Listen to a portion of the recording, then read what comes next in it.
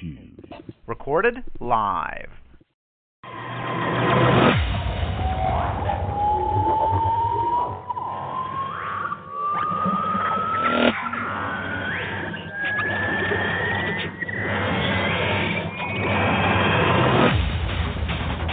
Welcome to the Colton Collective Podcast. Now, here are your hosts, Dave A.C. and the Sixth Doctor.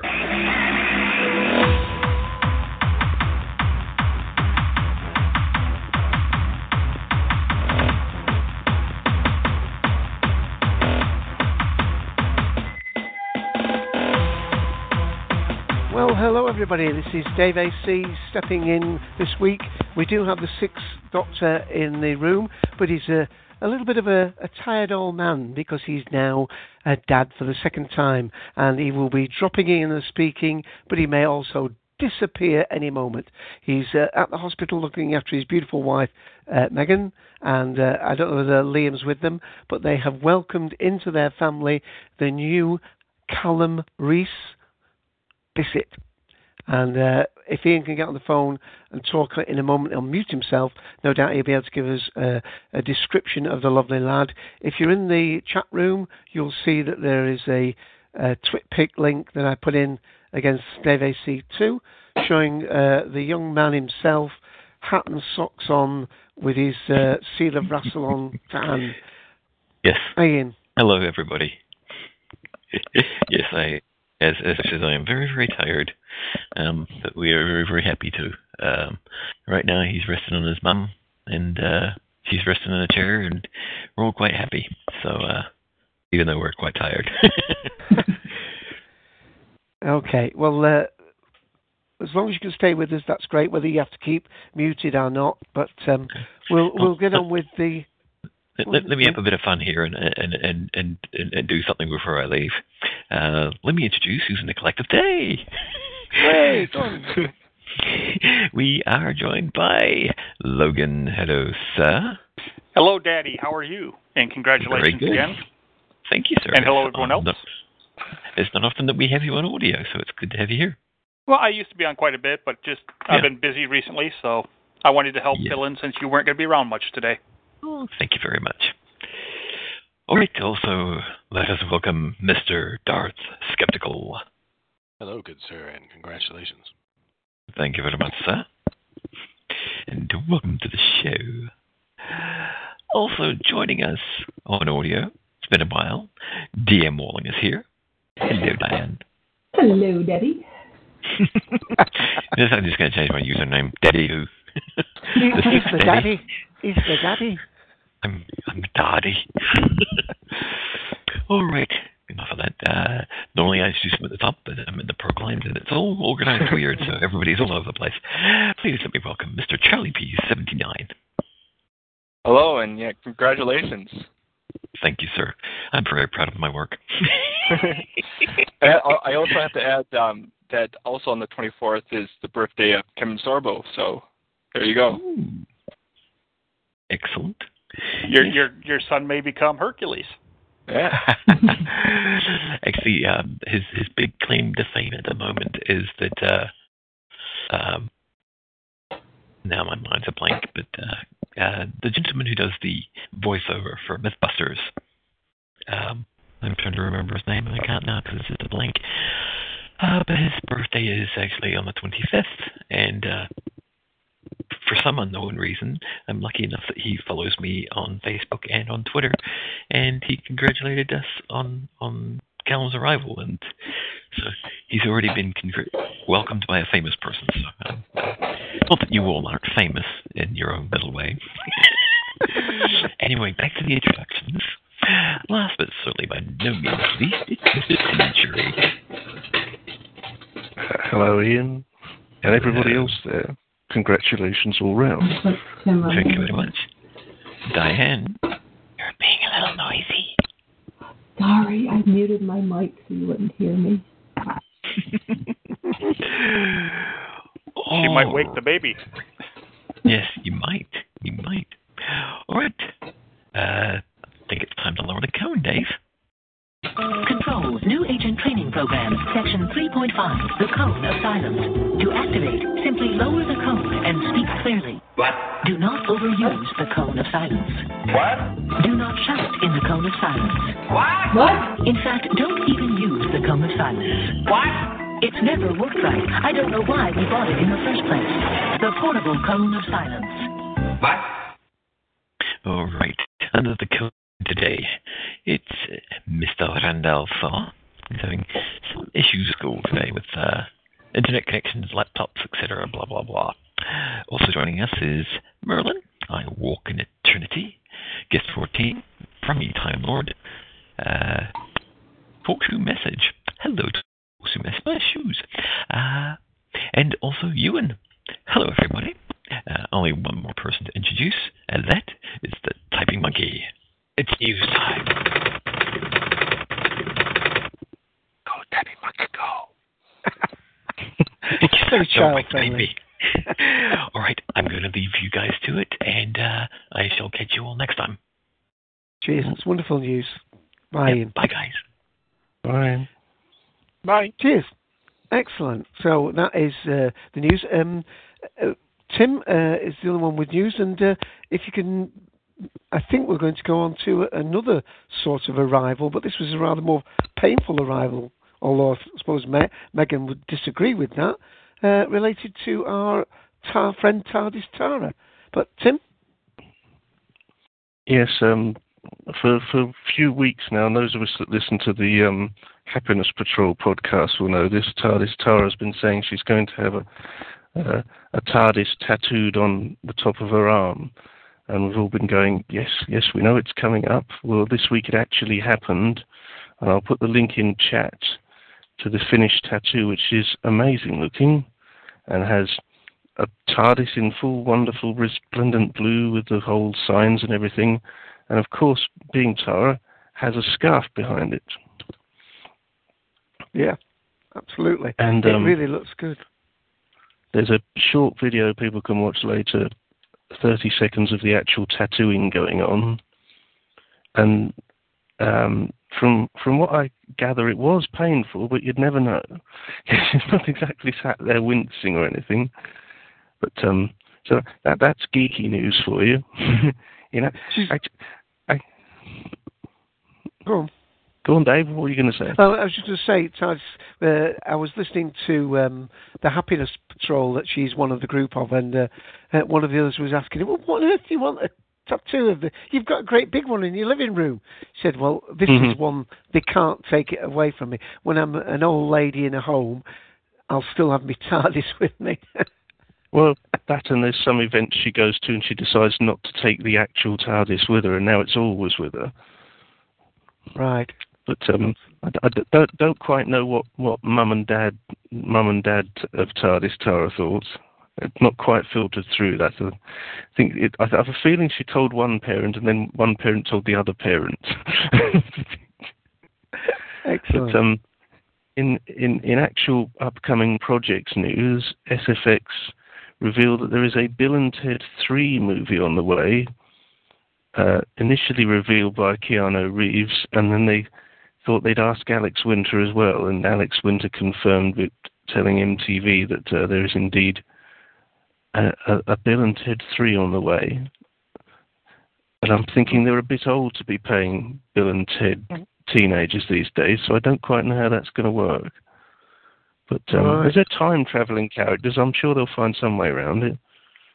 Yeah, the only movie news I've heard is that there still seems to be a lot of kerfuffle over this latest, New Zealand film, the not the sequel to Lord of the Rings, but the Hobbit one that's going to be made into two films. It appears that the American unions, the artists unions, actors unions, are not so keen on it going ahead because, and I think Darth has mentioned this before, one of the reasons that New Zealand is used for a lot of these films is not the beautiful scenery so much, but the cheap work rates, the fact that it's much cheaper to make a film there. And it seems as though that a lot of the American actors unions are trying to stand firm and help the New Zealand Federation of Actors, or whatever they're called, get proper dues for the thing, because apparently if something's cancelled, they don't get any money. They don't get any money for further showings of films, and they're treated a little bit as second-class citizens in that genre. Well, on that same page, I noticed another bit of news worth mentioning, and that's that Eliza Dushku will be making a guest appearance in Big Bang Theory, set to play an FBI agent assigned to conduct a background check on Wolowitz, because he needs high-level clearance for some project he's working on, so worth keeping an eye out for. That will be season 4 of Big Bang Theory. Excellent. Okay, is that all your news items? Yep, that's a lot. Right, before I just welcome Benjamin Elliott into the room, just joined us, and before I ask him about any news, just to remind, before we started the recording, and when Ian was talking about his new family member, there's one of the links to his TwitPic page showing the most recent picture of the new Callum Reese-Bissett. So that's up there. Benjamin, thanks for joining us. I don't know whether, with joining us late and not having a chance to talk, whether you actually have any news items. We've only dealt with TARDIS Tara and Ian's personal news, and that last one that I think you heard that Tim talking about. So welcome to the show, first of all. Hi, Dave. Hi, everybody. I don't think it's been announced here yet, but the Sarah Jane Adventures have air dates in the UK. They'll be airing twice a week, Mondays and Tuesdays on CBBC, beginning October 11th, and Thursdays and Fridays on BBC One in the CBBC block on Thursdays and Fridays. So I can catch part 1 and part 2 of the story on Monday and Tuesday, and then see it again without all those annoying stuff that CBBC puts on the screen on Thursday and Friday. Right. I did read the one of the news items, and it did say that some of those dates could still change. Is that right? I mean, well, it's obviously dates can change. I hadn't read that personally, but it wouldn't surprise me if they changed some things down the road. Right. I didn't know whether that meant the actual time of the day or the actual day themselves. My guess is... Well, BBC don't tend to finalise scheduling until about 10 days before anything goes out, so... Yeah. Right. I'm pretty sure BBC One will still air them around 4:30 in the afternoon. CBBC could air it like 5:30 or so, since they've tended to do that with Sarah Jane in the past. Okay. But we'll have the exact time soon. I've been a bit behind on my listening stuff because with my back issues, I just simply haven't had the energy. I'm trying to get the column back up next weekend. Now that I've found some ways to save some time and some things, but hopefully we'll be more on the ball next week. Excellent. No, you're usually well ahead of the game on that, so thank you for that. Okay. I think pretty much that's it for news. We should quickly mention what Randall's put in chat, that well done. There will be more Doctor Who The Adventure games next year. Right. And I'm hoping they'll be easier, because I just keep getting stuck on them. Right, have all of the current block actually gone out now then? The last one I remember was the one inside the TARDIS. Yeah, I was thinking TARDIS one. Yeah. There's probably one more to come. Okay, well, if that's it, what we will do then is get straight onto our topic. We're hoping not to have the great marathon that we had last week, although we hope that you will still download it, or have downloaded it and enjoyed it, possibly over a period of days or sessions. Today's show, episode 65, the brief title is Greatest Sci-Fi Monsters, but we're using the part of the FSX 200 poll that went some time ago, and this is the third section from that we're using as our sort of starting point. There are 20 ones that were voted for in their poll, and since this is a poll, we will go in reverse order, as it were. So we're going to start with that, and then I'm sure there will be lots of ones that we would have felt that should be included. And by greatest monsters, the actual poll title is favourite monsters, supernatural beings and fantasy creatures. Oh, and one little bit of feedback I should mention. When we did what was a slightly similar topic, My Favourite Martian, which was about friendly, cuddly aliens, that was episode 61. I should just mention that I got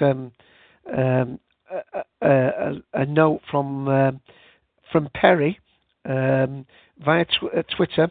His Twitter name is PGERAK, that we'd missed out the Coneheads, that he felt as though they should have been included as a sort of friendly group of aliens. So thank you for that. And also, while I'm doing that, let me also hope that Nigel Sharp, one of my new Facebook friends, is listening, as he's posted to me that he really enjoys catching the Cultum Collective podcast. So thank you for those new listeners and anybody else who's just recently found the Cultum Collective, either on TalkShoe or on Facebook. If you want to call in live, the show ID is 54821. You can call in the number 724-444-7444. And if you're using a SIP client, it's at 66.212.134.192. And with all that out of the way, I have put in the link to the FSS link poll. I have got a number of clips for some of them, but a lot of them are actual creatures that they don't really seem to say very much. And perhaps the number 21, Slimer. Now, I'm not too sure why this particular one is in the list, and certainly not why it made the top 20, but I'm going to give a free-for-all this week. We've got 5 or 6 people on audio, and I think that's sort of number that we don't have to sort of queue up and wait to be allowed to speak, as it were. So we will go through these as quickly or as slowly as it takes, depending on any fans of the particular ones. So anybody want to speak up for why Slimer should be, Slimer of course from Ghostbusters, and I haven't got a clip of him, should be in this list? Ooh, that's a good strong start. I think Slimer was just, he just had a personality. He was one of the most memorable ones. Ghostbusters was a big film when it came out, and it spawned a sequel, and people just, in that period, just liked the Slimer character, a ghost with a personality. And if you remember all the cartoon shows that came out, the cartoon show, The Real Ghostbusters, by the time its series was over, they actually tried to make Slimer the star of it, changing the title to Slimer and The Real Ghostbusters. Oh, right. So imagine if it was imagine if you had a Doctor Who, if Doctor Who was titled Carl the Cyberman and the Doctor. Or Proton the Cyberman, Yeah. Insert guy here. Right, Tim, do you remember, did that actually come over to the UK, a cartoon, one of the Slimer? I don't, probably... The Real Ghostbusters did, but I don't think it ever got renamed here. Right. So it's actually probably held more in affection, although FSX, I never really know whether FSX is a UK magazine or not, because actually it is. I'm a subscriber. Yeah. Right, yeah, because I was looking at the website. The website is www.fsx.co.uk, and of course we're on the FSX 200 poll results, page 3. Okay, well, I'm going to move along then. Diane and others that have not been on audio for some time, and as I unmute and welcome Rick Wall into the show. Hi, Rick Wall. Hello. We're doing the list. The link to the list that we're doing this week is at the top there. I'm in the chair as Dave AC today, Ian Day rather, should I say, and there's the link to the page if you just want to check. We're doing the list in reverse order. We've just done Slimer, which didn't take long at all.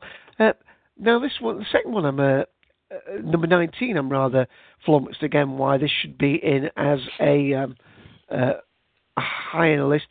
Favourite monsters, supernatural beings, are fantasy creatures. Other than the fact it might be the fact that the book is read so much, and that is Frankenstein's monster from Frankenstein. I would have thought the appeal was more for the Mary Shelley's book Frankenstein than the actual film Our Monsters and the way they've been portrayed since. Again, almost everybody who's alive today, their enduring image of the Frankenstein monster is the one from Universal. So, I mean, there were several films made. It's not just one Frankenstein film. Yeah, but was it? And in fact, Universal owns the copyright to the way that the Frankenstein monster is most often portrayed. Warner Brothers. Actually, Sorry. Universal. That's what I said. I said Universal, didn't I? Yeah. Yeah, it's Universal. Yeah. I accidentally said Warner Brothers, but yeah. Right, and was Boris Karloff the first one to bring it to screen? Right. Well, I don't know. No. That may be wrong. He may not be the first one to bring, but he's certainly the Universal standard. That is Universal Pictures standard for the monster. And like, if you get a picture of the monster on a T-shirt, money goes to Universal, to the Shelley. Edison was the first one actually to do a Frankenstein movie. Yeah, that's true. Way back in the early days of American cinema. Yep. Well, I mean, are you going back? Sorry. Go ahead. I was just going to say, was that? Did they come out as early as silent movies? Are they sort of very early talking? It was like 1921, something like that. I thought it was even earlier than that, but yeah. 1919 or something. Right. Yeah. It was definitely silent. Right, yeah. And I suppose the affection has grown as well because in some ways the actual creature is made almost moved out of that genre. Well, I mean, there were also the multi-monster ones, weren't they, where Frankenstein meets Wolfman and things like that. And then, of course, there were the comedy ones with Abbott and Costello and as you say, I suppose it's the iconicness that gets it in this list. So would you say then, Darth, that you would even put it higher than 19 out of the 20? Well, I mean, Dave, I think the one thing that we've got to do right up front is dissect what this list means and what it's trying to do.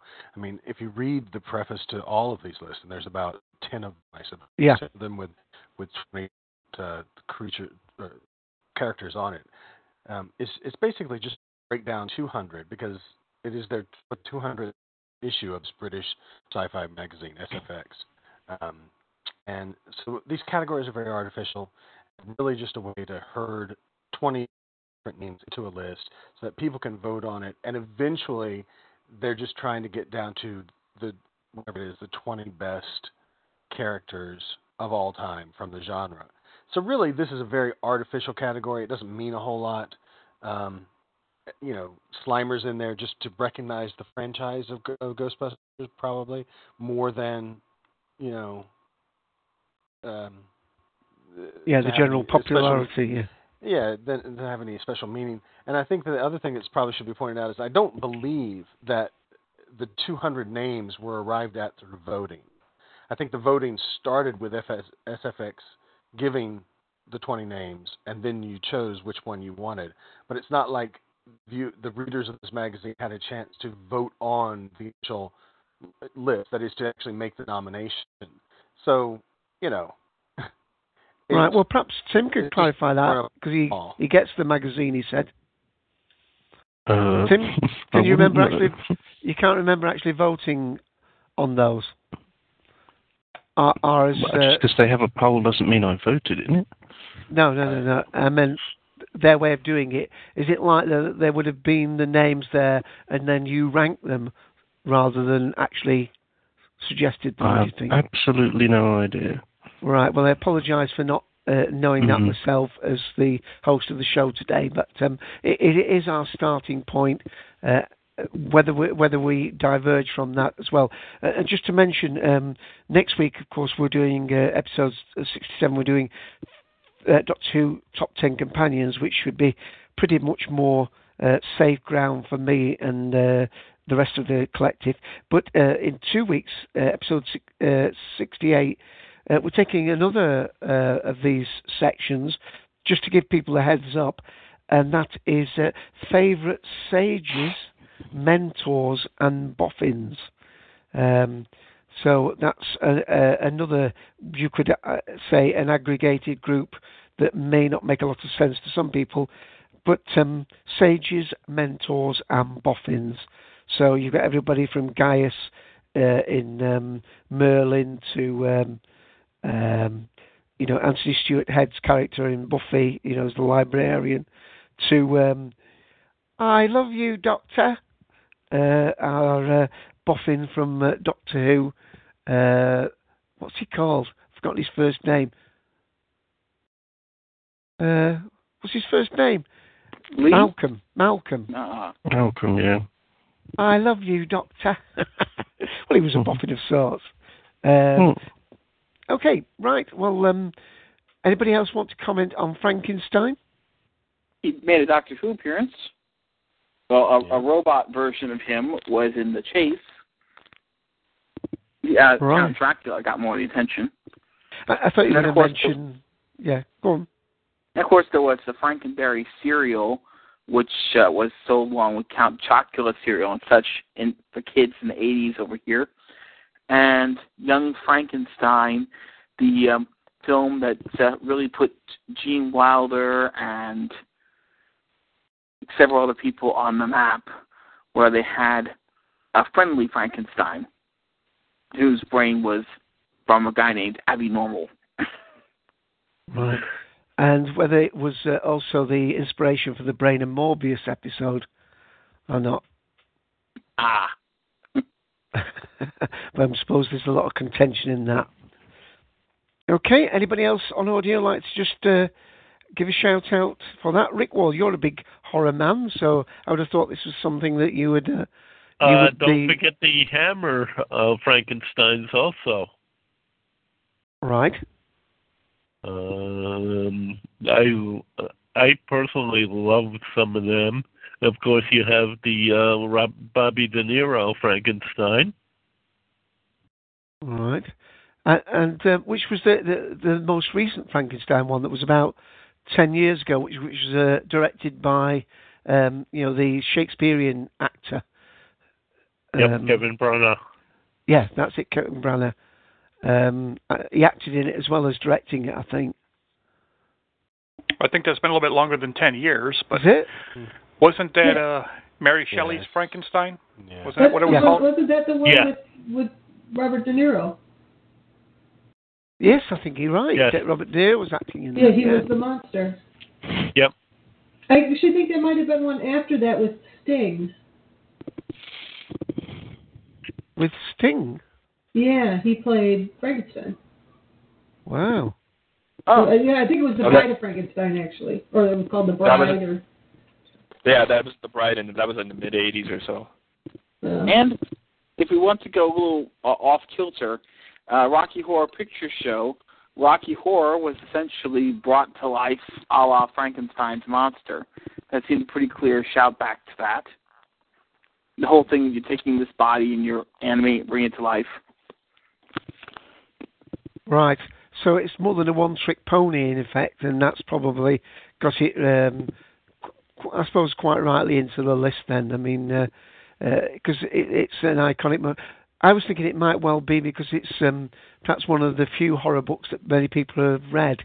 Because it's sort of... I don't think most people have read Frankenstein these days. Maybe a generation ago, but I don't... well, that's my generation, I suppose, yeah. But what I meant was there will be a lot of people who would never consider reading a horror book which might read Frankenstein because they would consider it of literature, a merit for the literature side of it. I noticed they've actually been... certainly the Mary Shelley and parts of that, even in Highlander, the TV series, they've sort of linked to parts of that, the events of that surrounded the meeting up of these artists, and the fact that they used to use is it laudanum or whatever it was, and they used to have these nights where they had to come up with entertainment, and whether it's a myth or not, I don't know, but Mary Shelley's supposed to have come up with the story of Frankenstein for that, unless I'm completely way off base. No, I don't think you are. I think there's even a slight reference to that in a recent Big Finish audio where the Doctor takes Mary Shelley as a companion, and there's a little interlude like that of several people, including Mary Shelley, probably doing something with laudanum. But it's not explicit, but that's certainly the implication. Right, yeah. Okay, anybody else want to just make a last reference on that before we move up the list? Okay, well then, with everyone's permission, I'll move on to number 18, and this is The Great Dragon from Merlin, which is surprising because when, though we're just on Series 3 now, when this poll was done, it really hasn't had a lot of time to get traction in the sort of fan field, but I've got a little clip of it here for those who haven't watched, and it's not too spoilerish, so it's just the dragon and Merlin meeting up. How small you are for such a great destiny. Why? What do you mean? What destiny? Your gift, Merlin, was given to you for a reason. So there is a reason. Arthur is the once and future king who will unite the land of Albion. Right. But he faces many threats from friend and foe alike. I don't see what this has to do with me. Everything. Without you, Arthur will never succeed. Without you, there will be no Albion. No, you've got this wrong. There is no right or wrong. Only what is and what isn't. But I'm serious. If anyone wants to go and kill him, they can go ahead. In fact, I'll give them a hand. None of us can choose our destiny, Merlin. And none of us can escape it. Okay, that's the marvellous John Hurt providing the voice there on the current BBC series of Merlin. Rather silly episode, I thought, this weekend, but that's by the by. Pity Mike Mandator is not on audio today. He seems to be a bit of a big Dragon fan. But anyone else want to come in on this one? Charlie? Ridiculous. This is absolutely ridiculous that this is in any kind of poll. I mean, the character is terrible. Terrible character. Never had any kind of life whatsoever, and barely in most episodes. I don't understand why it's in. I don't really, because and certainly when this poll was done, I'm not too sure which month it went out, but it hardly had time to get established. Presumably it was just of the moment it was in people's minds because it was actually airing at the time of the poll.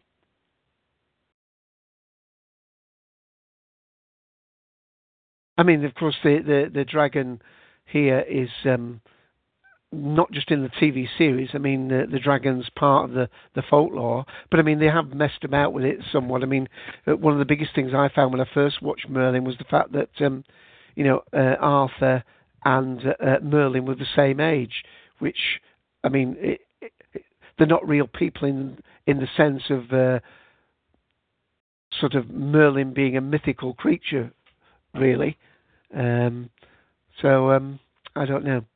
Have you any thoughts about it other than the fact that it shouldn't necessarily be here then? Or basically, is that your comment on this one?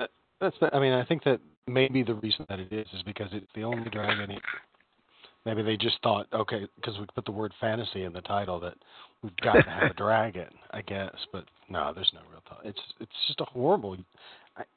Every time I think about that character, actually, it's one of the things I most dislike about Merlin. Because, they've contracted, say, John Hurt's talent, and yet they're totally wasting it. Is consistent about that.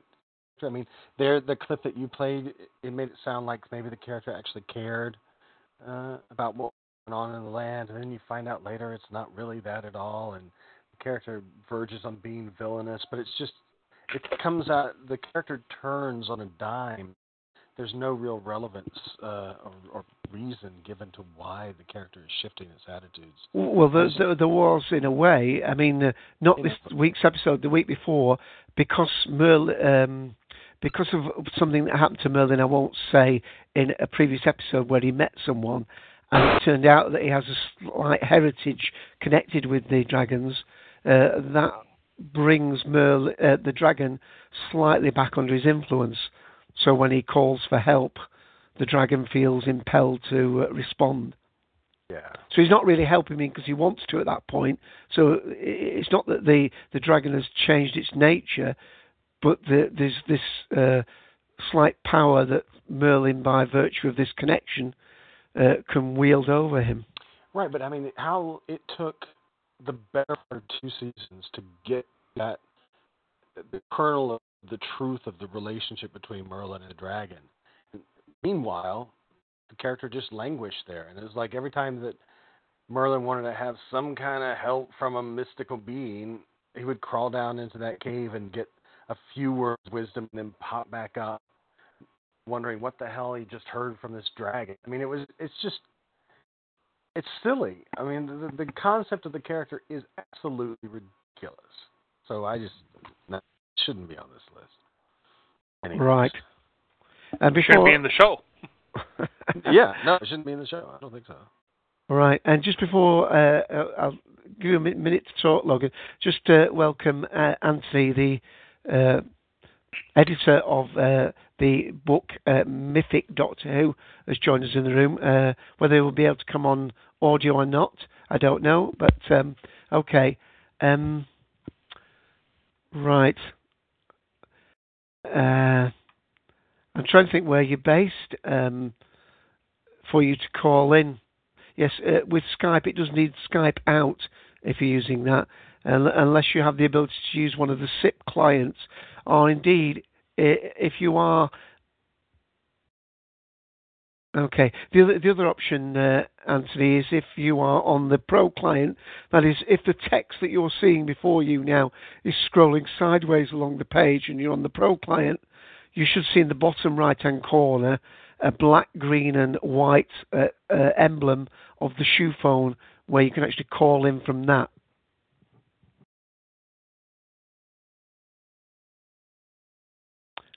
Okay, Benjamin, do you want to say that on audio?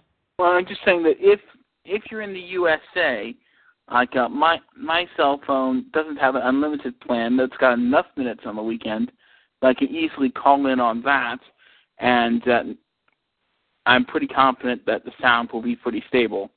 Also, if your home phone, if you don't have long-distance charges on the weekend, that can also work for calling in, if you're in the USA.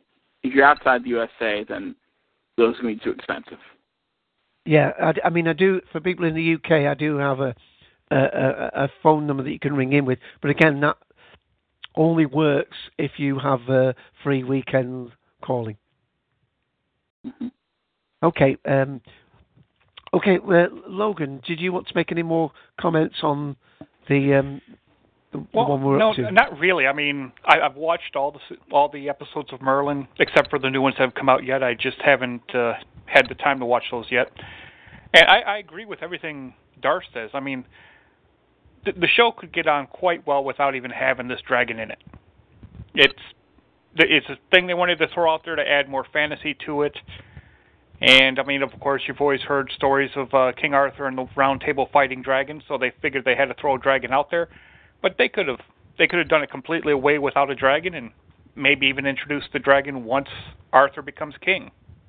Right. So, my feeling on it was the fact that it was a way of getting somebody with the stature of John Hurt in without him actually having to have much of a commitment, because presumably, obviously his part is all done by audio and probably done weeks and months ahead as they do the CGI for those pieces.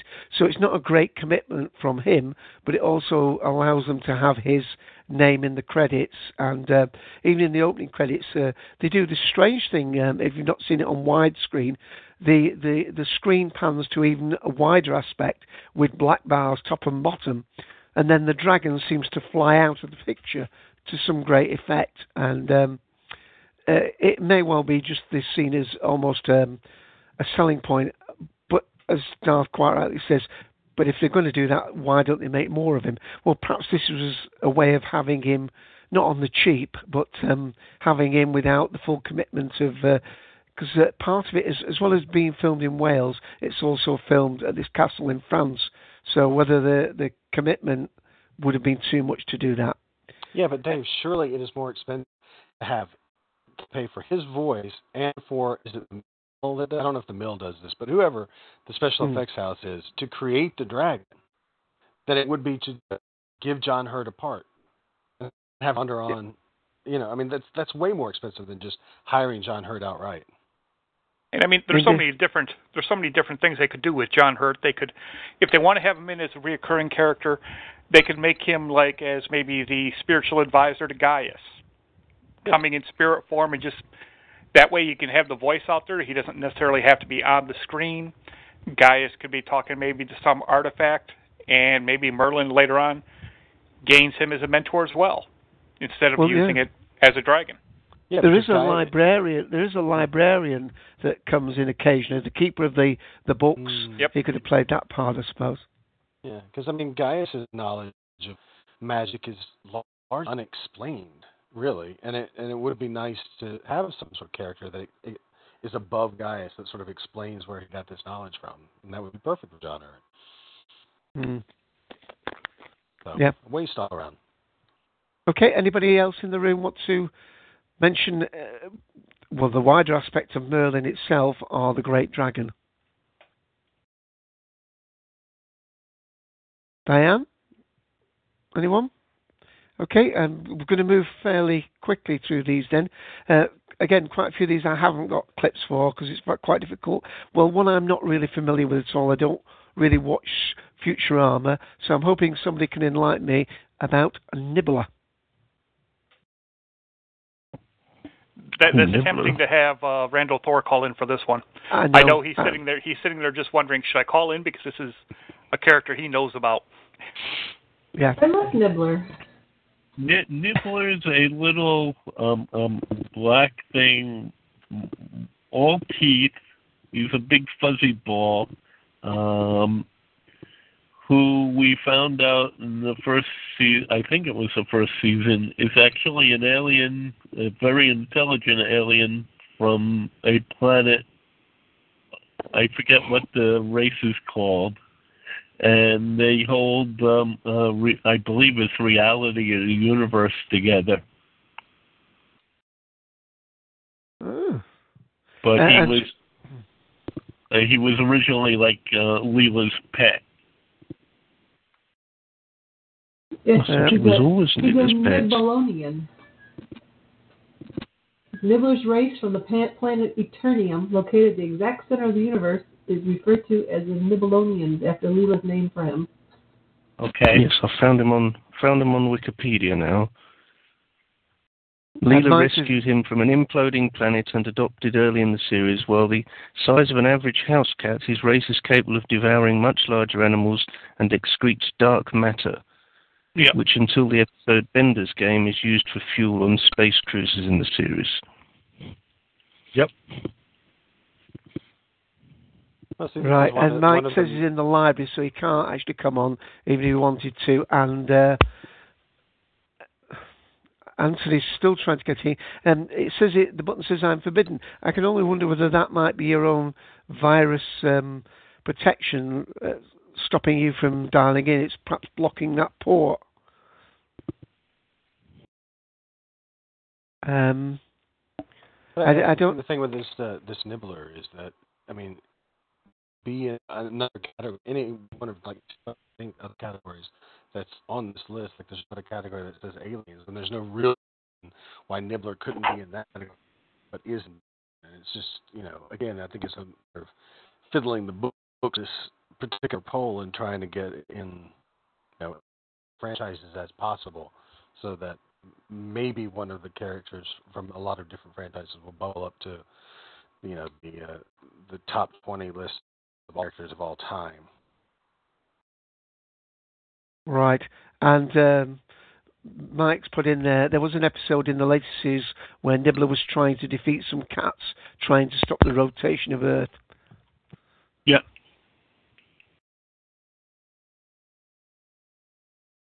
Okay, anybody else want to make a comment on that?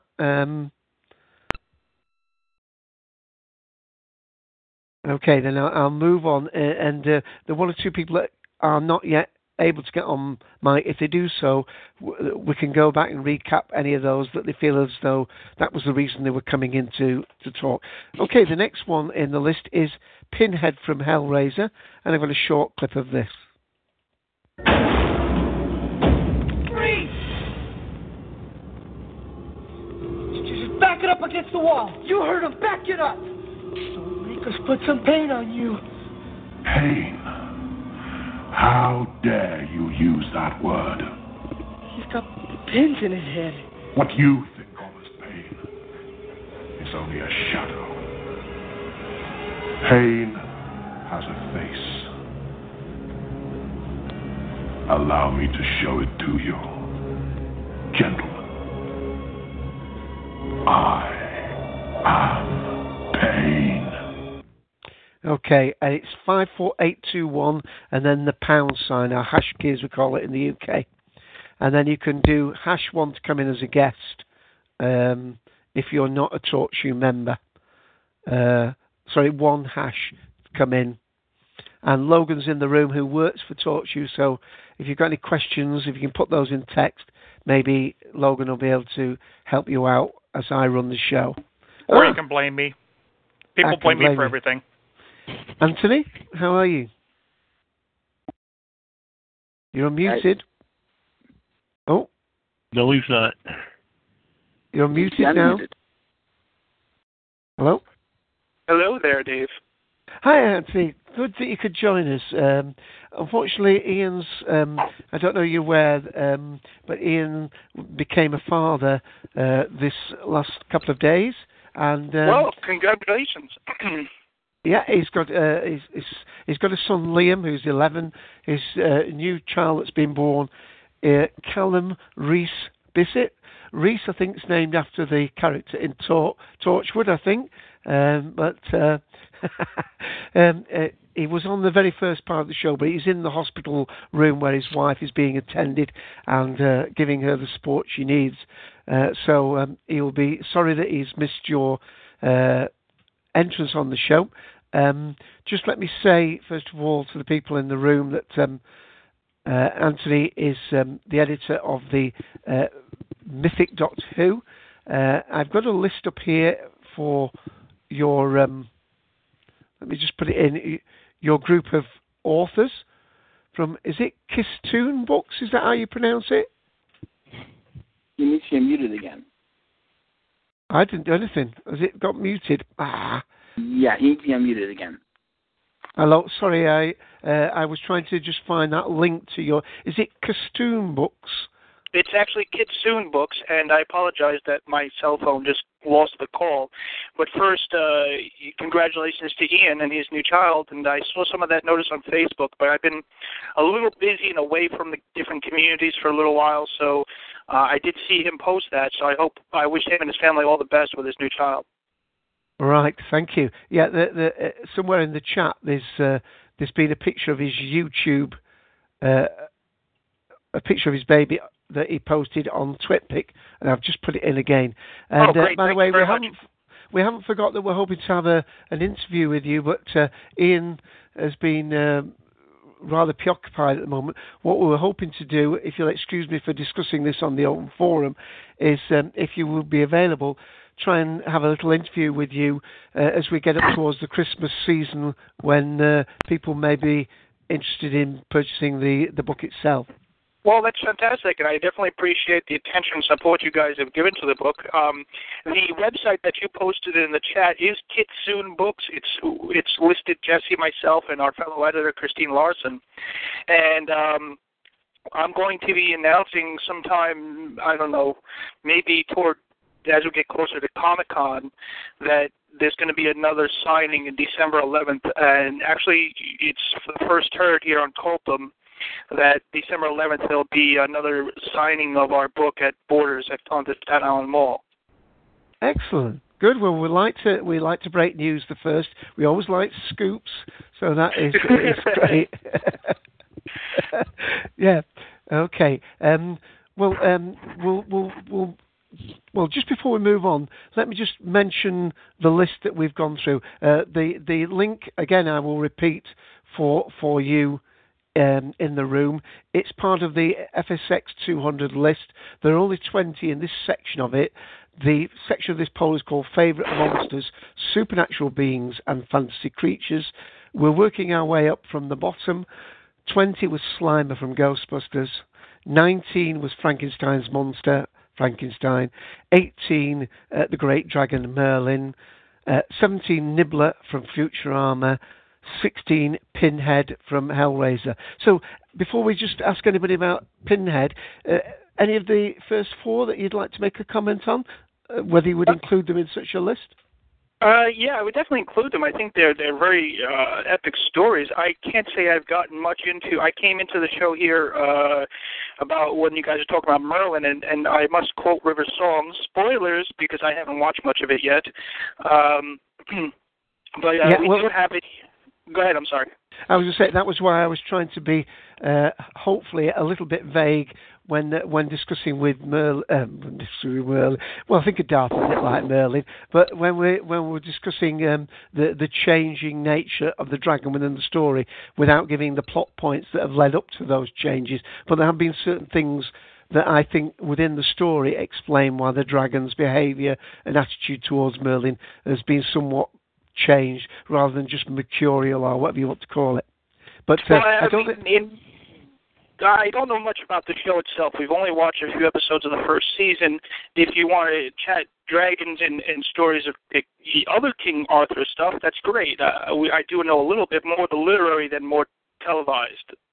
Well, yeah, you've got the floor. If you it's just I don't like the King Arthur movie that came out a few years back, where it is completely reworked the entire legend.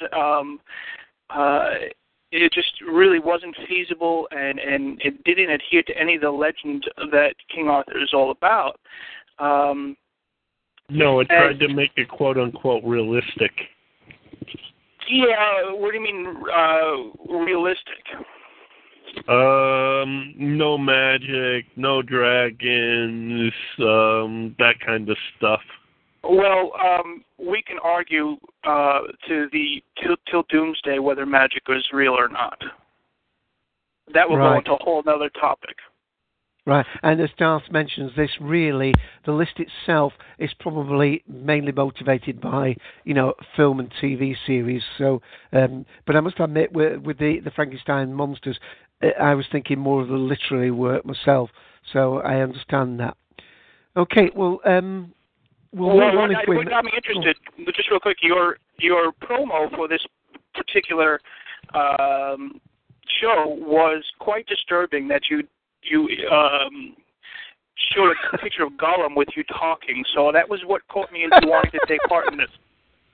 So that was a little disturbing. So I thought, I'm good at disturbing, so I wanted to join in. So I'll leave the floor, and I see Darth is the list is explicitly non-literary, which is cool. We can go completely non-literary, keep it non-literary. And at some point, if he wants to argue whether magic is real or not, we can do so off the show and off list, and I have no problem doing that. Right. Well, as I say, the list itself is the starting point. Well, what happens often with these lists is the list can take 2 hours to get through, and it becomes the whole show. But we're moving along nicely at the moment, so don't. If you can stay with us for some while longer, that's great. Okay. We just played the Pinhead one. Now, again, I'm not really. I don't really watch horror movies. I know Rick Wall. Again, this might be more your territory. Pinhead, is he one that deserves to be there? I think so. I thought the Hellraiser series of movies, except for 4, 5, and 6, were very good. 4, 5, and 6. How many were there then? There were 6, there were there? were 6 of them, yes. 3 of them were theatrical, and I believe 4, 5, and 6 were direct-to-DVD, and they were gradually got worse as they went on. Wow. So, you see, if I was going to pick one for this genre, I'd probably go for Hellboy. Again, I haven't seen that, but that seemed to be more of a character that people may have taken to as a cult figure of sorts. Yeah, but see, Dave, there's another list that is top comic characters, and I think Hellboy's probably on that one. Right, so, exactly. I hadn't thought of it that way. Yes, and by the way, Garth, if that's one of the episodes of the Cult and Collector you'd like us to cover, we can certainly do that. That's, I think that's actually well, I tell you what, if we've got time and we're not overly long, we'll have a quick look at what the other ones are. As I said, in 2 weeks we're hoping to do the section on favourites, sages, mentors, and boffins. Maybe we can at least pick another one, not to do week after week, but perhaps with a 2 or 3 week delay, we can do that. Okay then, let's look down my list again, and I've got, assuming nobody else wants to mention Pinhead. Well, if I could just pop in real quick, the Pinhead, I think they did 8 movies of that, and I also just came across my Clive Barker comic books, which I have, a Hellraiser comic book, and I didn't find Pinhead as disturbing and as, I don't want to use the word terrifying. I mean, it came out when I was a lot younger, but I think he lost his appeal, his sort of scariness for me as the movies progressed. Right. Yeah.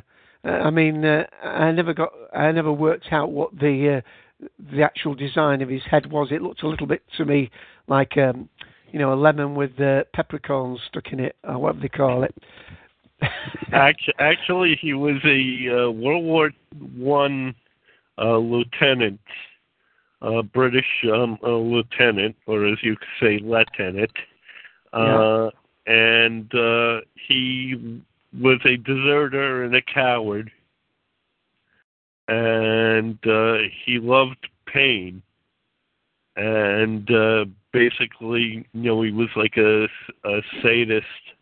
I'm sorry, a masochist. Masochist. So those are all self-inflicted, are they? I'm guessing this came up in the much later movies. I've only seen Hellraiser 1, 2, maybe 3. Beyond that, they get really, really stretched. They stretched the concept too much, I think. And just the last one, really, I didn't really want to revisit that realm after the last one. It just didn't. It just killed it for me. Yep. And in the early films, he's one of the Cenobites, and I get the feeling they're sort of creatures of hell, of beings of the devil. And I thought, well, that explains him enough. It kind of didn't need any more than that. Actually, the servants of Leviathan, which was, for lack of a better term, the devil. Yeah. Well, I can't contribute anything to this one at all. So, is anybody else who wants to come in on this? I mean, I think very much there are people that watch horror movies and there are people that don't. I mean, that's obvious, I know, but the whole genre either appeals or doesn't appeal, I think. Okay. Well, I'm not going to let us have dead air, so please speak up or we move along the list. Okay then. The next one, go on. No, I'm sorry. I made a noise. I'm sorry. No. I'm quite happy for what it is that when we have when we have a very large number of people on the phone, I tend to sort of try and get people queued up and go in order. But when there's this manageable number, about 7 or 8, and a list that, obviously if it's Doctor Who, I know I've got a fair feel for when people are going to come in on certain issues or not. But on such a wide-ranging topic of this, it's basically speak up when the moment comes, or I move us along. Okay, let me move us along to this is Ludo from the Labyrinth, and I've got a very short clip of that because he doesn't really talk very much, as far as I know. hang on. I'll get you down. Just a second. Oh, I'm sorry. Basically, tied up with a rope in the tree and falling on his head with that lovely young lady whose name escapes me in her first film, I think. Jennifer Connelly. Jennifer Connelly. Yeah. Brilliant actress, I think. She's been in some great things. But that's me drifting off again. So, anybody know much about Ludo and why he might be one of the best things out of Labyrinth or not? God, I haven't seen that movie in ages. Well, it was one of my favorite ones growing up as a fantasy sort of film, sort of, girls reading a book and she's launched into the world of that. And Ludo is kind of memorable because he's a cutesy sort of guide for the other characters.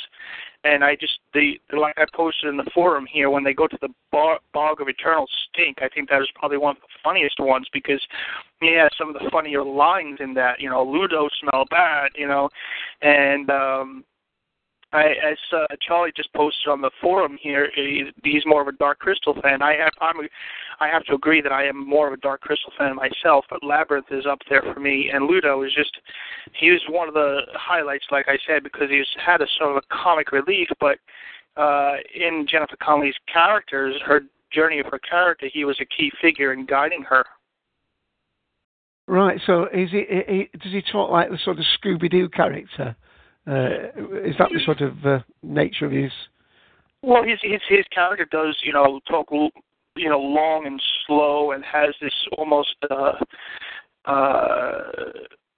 don't know, a childlike sort of brain to me. He's sort of a childlike character, and he's kind of stumbles along, but he has somebody just posted the wiki on Ludo. Thank you, Diane. Right. That's no www. It's muppet.wiki.com wiki/Ludo. Not the game, of course. Okay. Anybody else want to? I mean, I know if Ian was here, he would be mentioning this one a lot because Labyrinth is one of his favourite films as well. Certainly, he likes the whole thing, and that. It's not. I keep saying Sting. It's not Sting. It's the singer, isn't it, who plays the main character? David Bowie. David Bowie. Yeah. Okay. Anybody want to come in on that one? And let me just allow chat. Welcome guest 16, and the others just coming in. I will just put while I wait for anybody else to speak. I'll just put that link in again to the poll that we're using as the basis of today's show. Yeah, I was going to ask that before.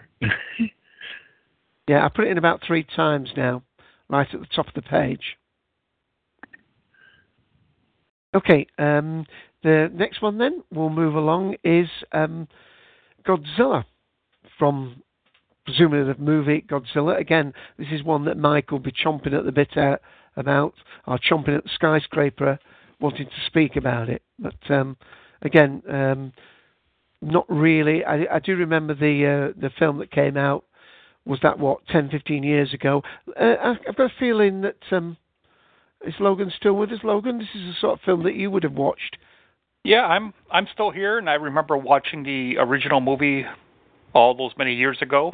I didn't see it when it first ran, since I'm not that old. I was just say you get in trouble with Darth and people here saying that was the original movie. I mean, it was basically Japanese movie, wasn't it?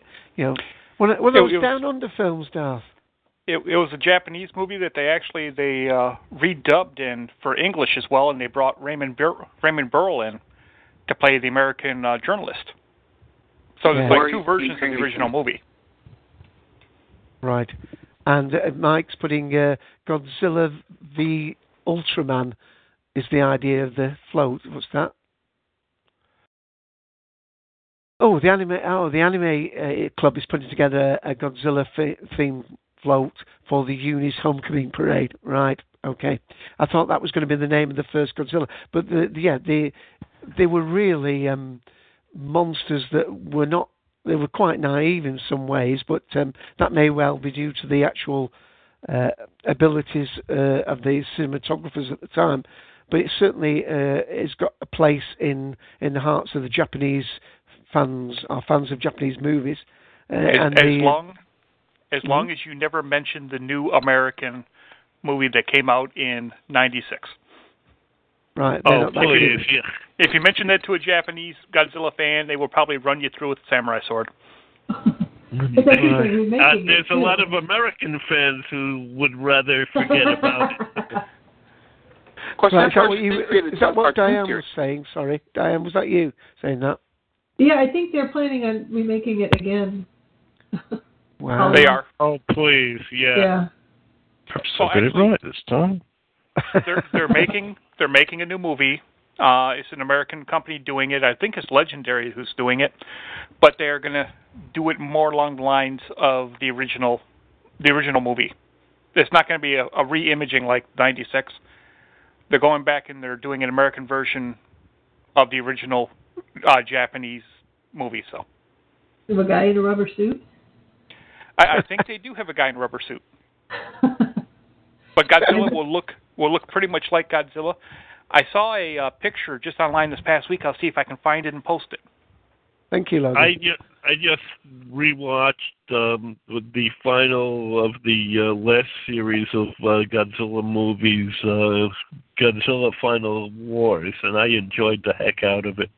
A friend of mine works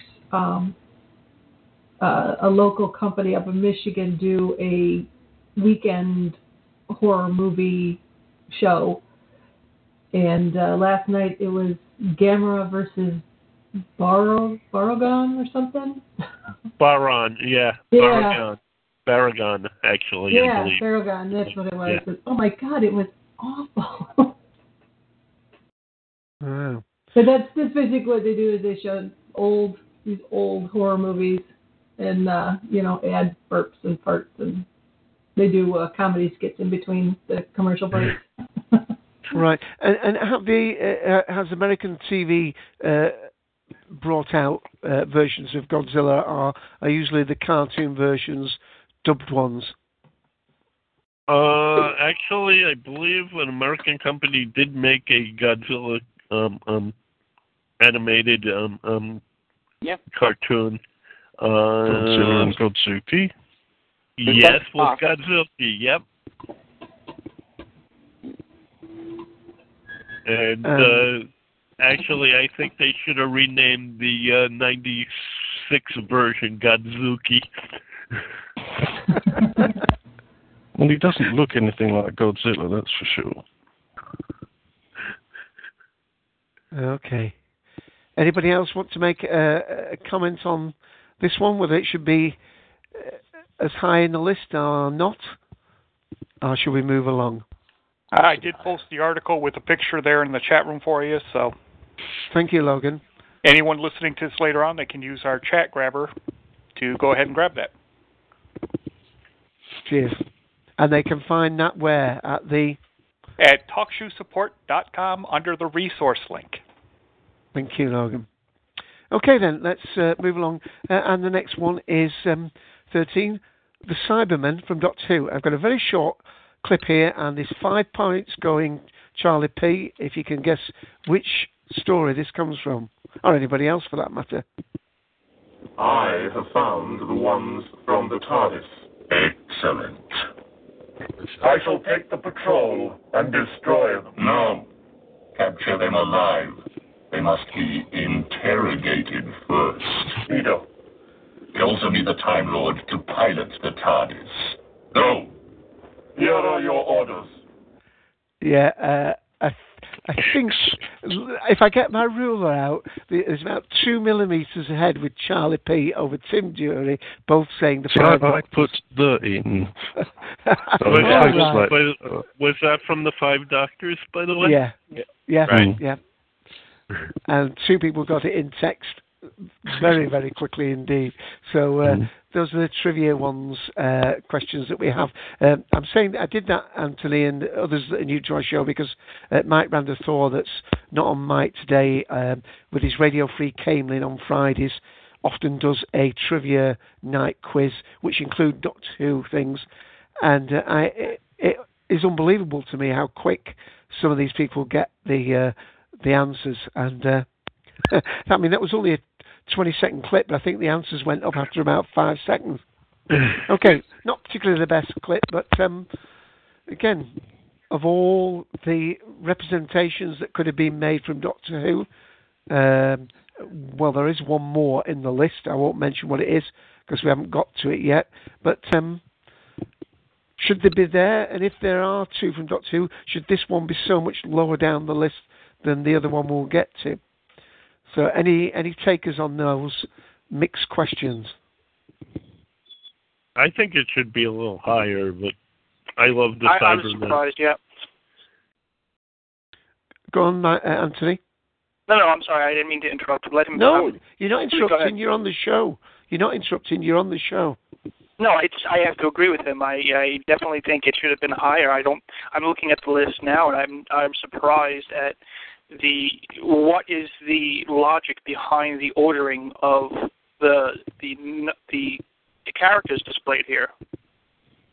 Well, one presumes it's if it's a proper poll, it's just by sheer statistics, by percentages. But there may only be as little as 0.5%.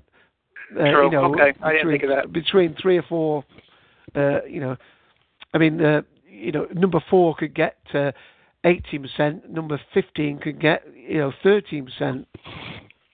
True. I didn't think of that.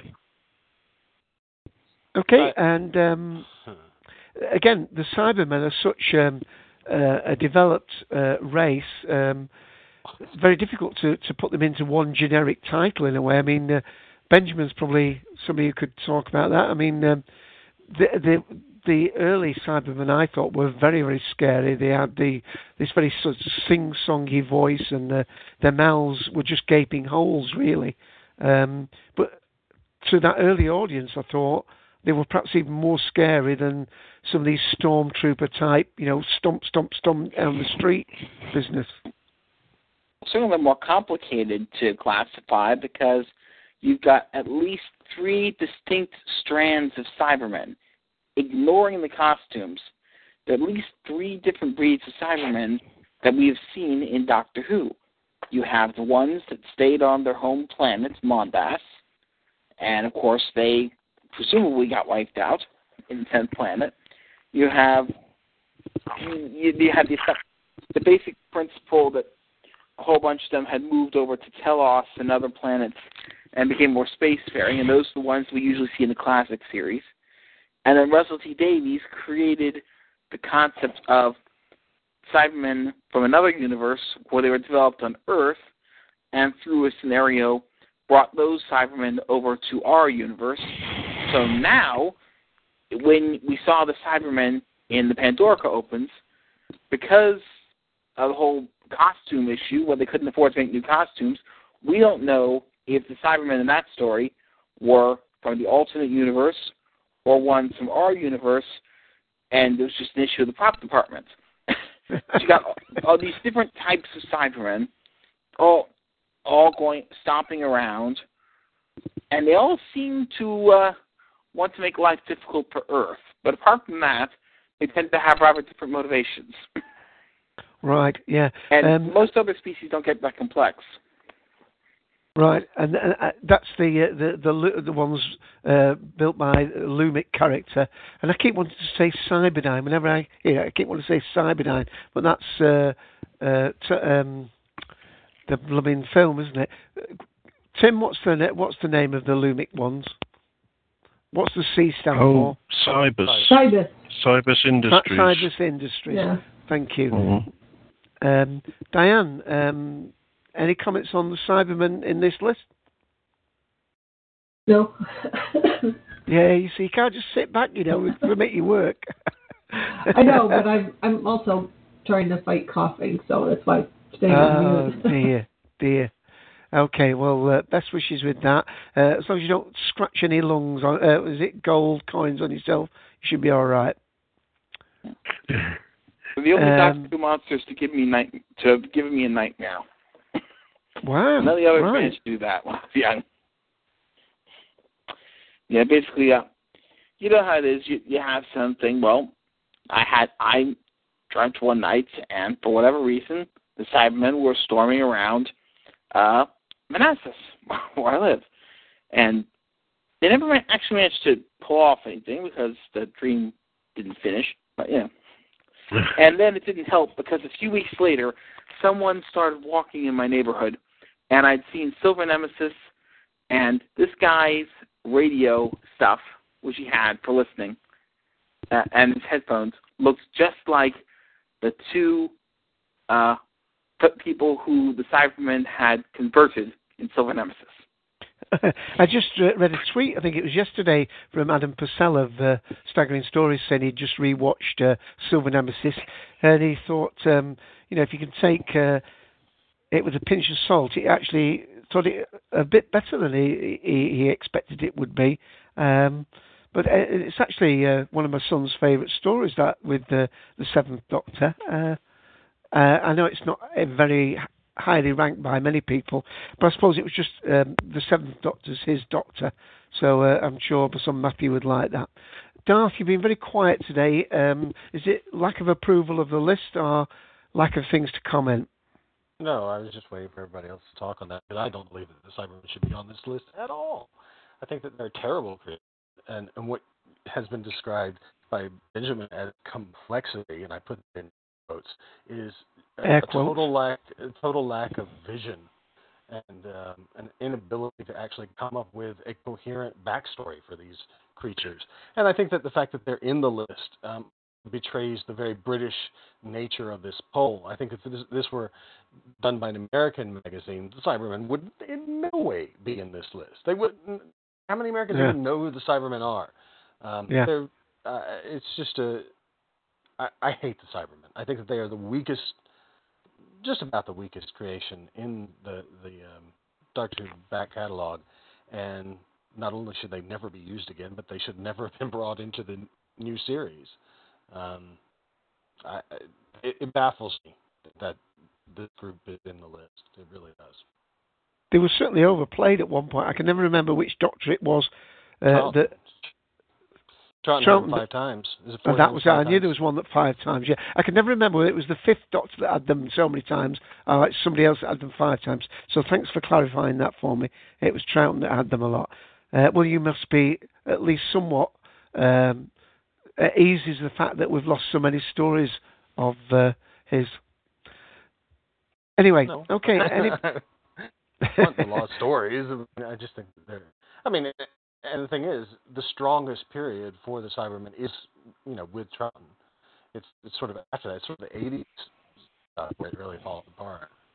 Well, of course, the Cybermen was seen then really as, a possible future, I remember reading articles in the paper where, you'd see, and they'd show a picture of a human and, you can replace the bone, you can replace the chin, you give him a false eye, you give him a hearing aid, and it was things like, 36% of you can be replaced, and then this will be up to 50%, by the end of the millennium, which of course was coming up to the year 2000, 2001. So it was something that was talked about in the 60s and 70s. Well, we're all going to be wearing silver clothes for a start. Sure, and I quite agree that that's how they started out. I think in 10th Planet they are scary on that level of this is the future coming to get you. But I think very quickly after that it falls away, and it's really the one good thing that Russell T Davies did by reorienting the Cybermen is that he sort of brought that back. He brought back this.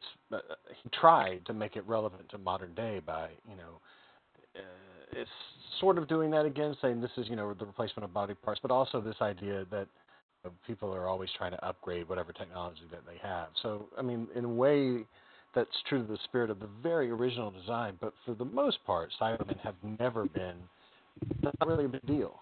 It got sort of re-exploited, I guess, in Spare Parts and the Big Finish thing, and that's what people try to remember about Cybermen. They remember, 10th Planet, and they remember Spare Parts without also remembering that that's the minority of stories, that by and large, they are just walking robots. That's all that they are. Right. That's what I hate about them.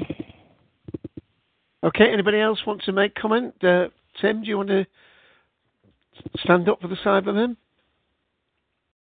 well, other than to repeat what I always say when people say, one day our Cybermen will return to Doctor Who, I say, no, they won't, because they brought the Cybermen back in the way that they want to bring them back, and they're not going to suddenly bring back the old Cybermen. Don't see that happening. Okay, and let me just break off to say thank you to Logan for your help, and thanks for joining the show. Have a good rest of the show, everyone. I got some stuff I got to do. I got to drop off. Okay, cheers. All right. Bye, Logan. Bye. Okay, anybody else in the room not had their say on Cybermen? And if not, we'll move along. Okay, I'm going to take that as time to move on. And the next one, and I do have a short clip, is Pilot from Farscape. We just have to hope that Zan can stall them. Zan? Zan's on their ship? Pilot, I've auto-docked and I'm coming toward what I think is their command. There's no one here, though. We're still targeted, Zan. Perhaps they've automated their weapons. You must find a way to stop them from firing. And of course, does anybody want to just explain the premise of Farscape in terms of the way it's realised? Because as far as I understand it, it's both real life actors and are they Jim Henson puppets or someone? Jim Henson's Preacher Shop out of London. Mm. Yeah. But they filmed the show in Australia. Basically, Brian Henson and whoever the rest of the development team were, they've been working on this idea for years. They originally pitched it to Fox, and eventually they got it pitched for SciFi. And the concept is an astronaut has a theory on how to harness wormholes. He gets the funding, goes up with a spacecraft. Something goes wrong. The wormhole knocks him to the far side of the galaxy where you have all these races who are interacting with each other and warring with each other. There's a humanoid-type race that's largely the boss of everyone, and it's sort of like a British Empire type thing. And he winds up with a group of people, a group of aliens, and they wind up traveling off, trying to keep away from the human-type race, and they get into various adventures over the next 4 years. And their ship is a living creature that has a symbiotic relationship with this other race, and Pilot is the member of the other race who is implanted in the ship. So he can't leave the ship. Right. We seem to get a few little pieces. I mean, again, it's one of the ones that Ian would have probably wanted to talk about. And I think Mike Rander-Thor is one of the fans of this. And as I welcome guest 17 into the room. And we're talking, if you look at the top where it says Dave AC, that depends if you're in the Plo client. I'll put it in again. This is the actual poll that we're going through. We're starting at 20, working our way up. We're at number 12, which is Pilot from Farscape. Any other fans of the show then who want to mention this one? Yeah, actually, Pilot's race was exactly that. He just said, I believe they were implanted in a lot of ships in that universe, because if I remember, there was an episode where they ran into another one. Right. Well, they do that. I think that's what Pilot's race is. I don't think they're necessarily bred, but their species is for being a part of the Leviathans, where they are biologically integrated into the ship, and they did on several occasions. Two come to mind. One, they had an episode where they showed the pilot who was a pilot previous to Moya, previous to the one we know from the show, and they show how they flashed back to Erin Soon and her interaction with Pilot when Pilot was brought aboard Moya. And Pilot was brought aboard Moya, captured, and the old pilot ripped out and forcefully reintegrated into Moya. And when Erin Soon was an active peacekeeper, she, witnessed that. And there were security tapes that were shown to the rest of the prisoners aboard. Cardargo and Zahn and rest. And Crichton also saw this, so you got to know a little bit more about Aaron Soon's background aboard Moya and as a peacekeeper, but also pilots. Go ahead, I'm sorry. Yeah. Also, yeah. Also called pilots. One thing about the race was they were supposed to be a rather long-lived race, but their lifespan was longer than the Leviathans. However, if one joined the Leviathan, it was for life, and assuming you lived as long as the Leviathan did, when the Leviathan died, you died. So you get a complex relationship where if one of these ones joined the Leviathan, they were significantly shortening their lifespan. Okay, thank you for clarifying that. So the ship and the pilot had a symbiotic relationship, do you mean? Is that what you meant? Yes, it's sort of installed into the ship. Right. There's one or two episodes where they sort of go into a bit more detail on how. Right, because that concept has been explored a few ways in science fiction. Anne McCaffrey in The Ship That Sang had that sort of idea, I think.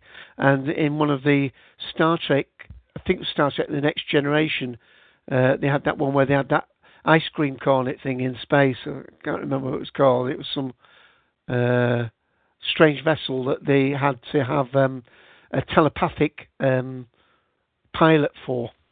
And that was played by the chap who ended up playing the mayor in Buffy the Vampire Slayer. I can never remember his name. But anybody remember what the science fiction one was, the Star Trek one? It's called the Man or the... Tin Man. It's Tin Man. Tin Man. 5 points. And yeah. so right, that was the relationship.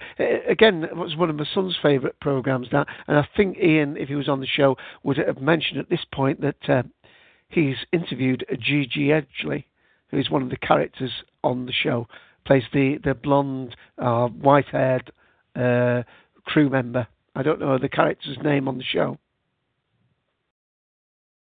And what was that you put in the text, Benjamin? Pilot was the voice of Pilot was done by an actor who played what? Crace. Yes, Crace was the original antagonist on the show, though he eventually. Yeah.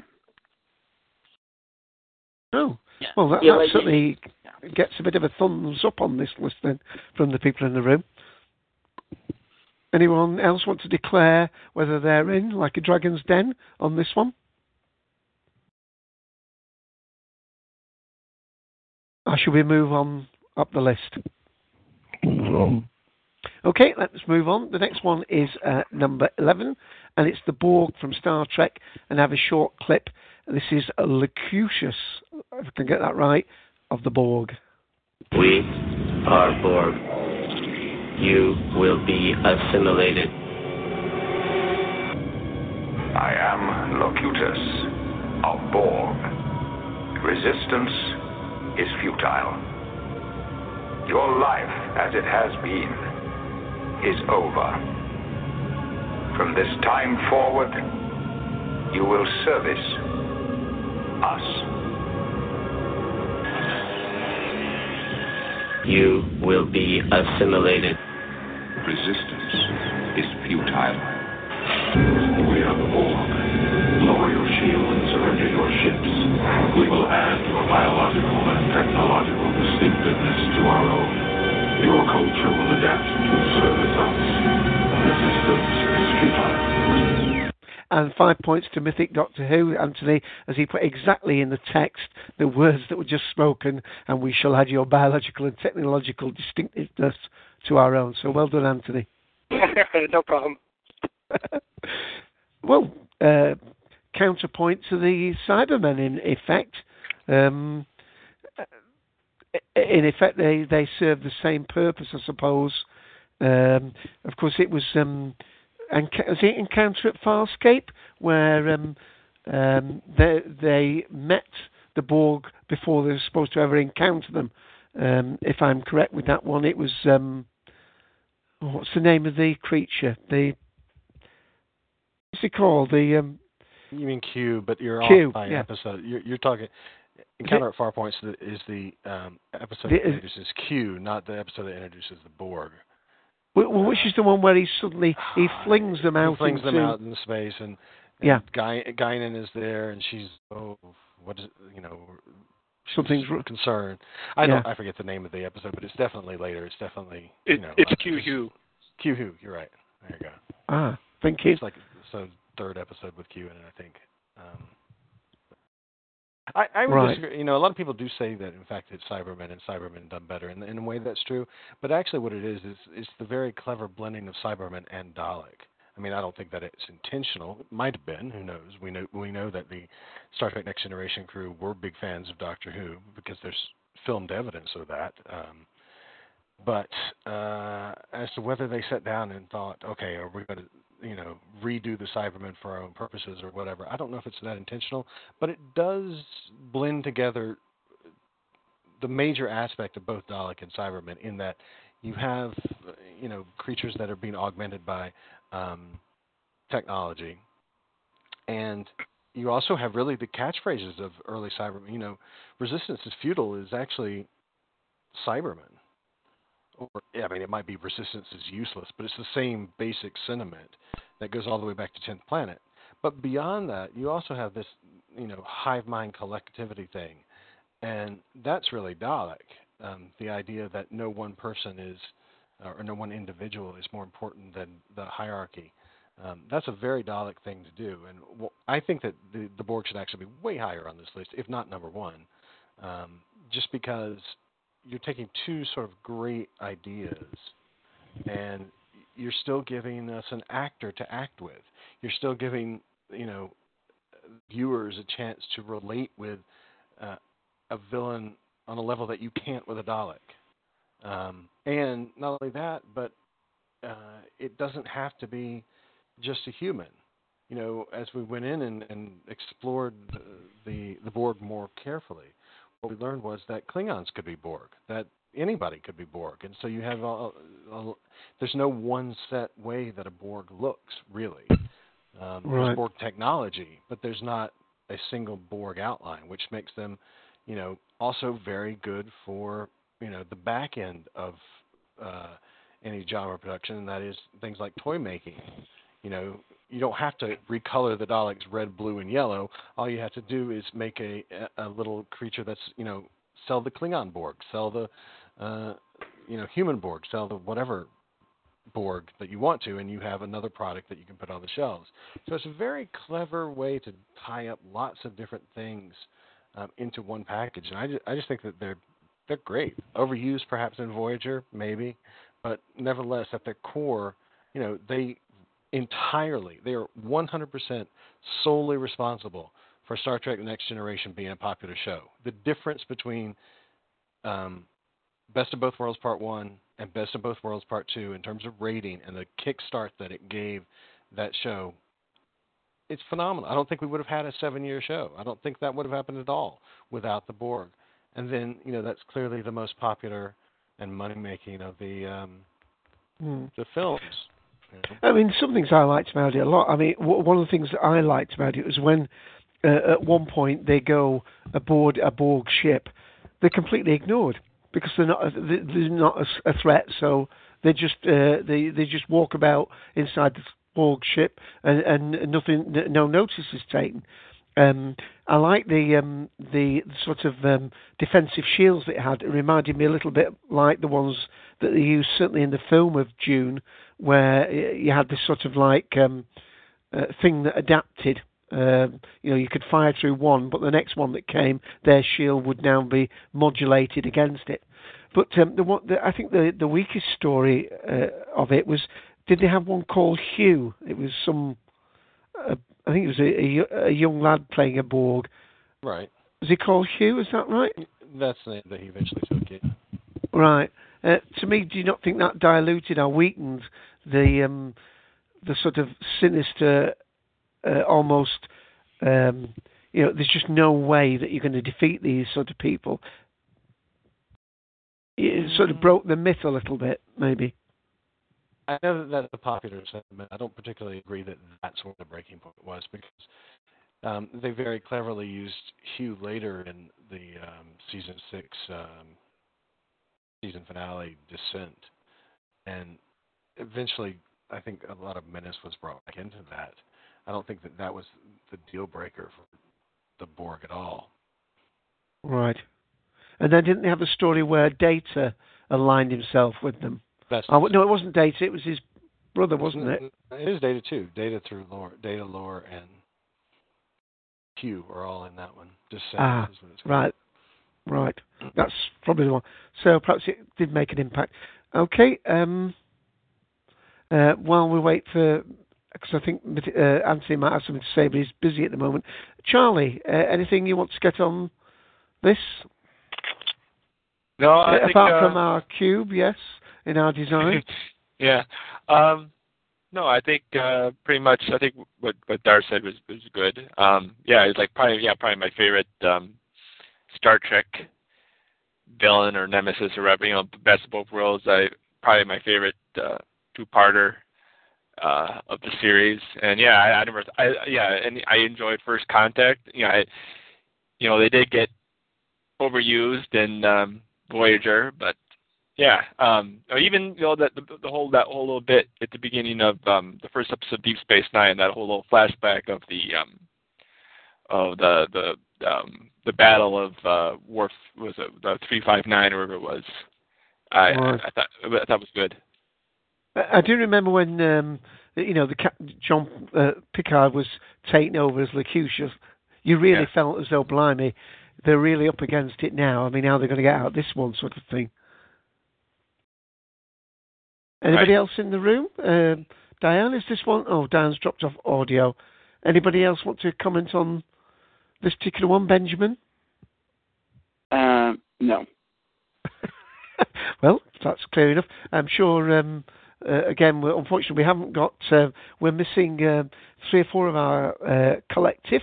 We're missing Helen, as I mentioned at the beginning. We're missing Romana. We're missing Howley T. and quite a few others. Obviously, Mike is unable to call in. Ian's unable to call in.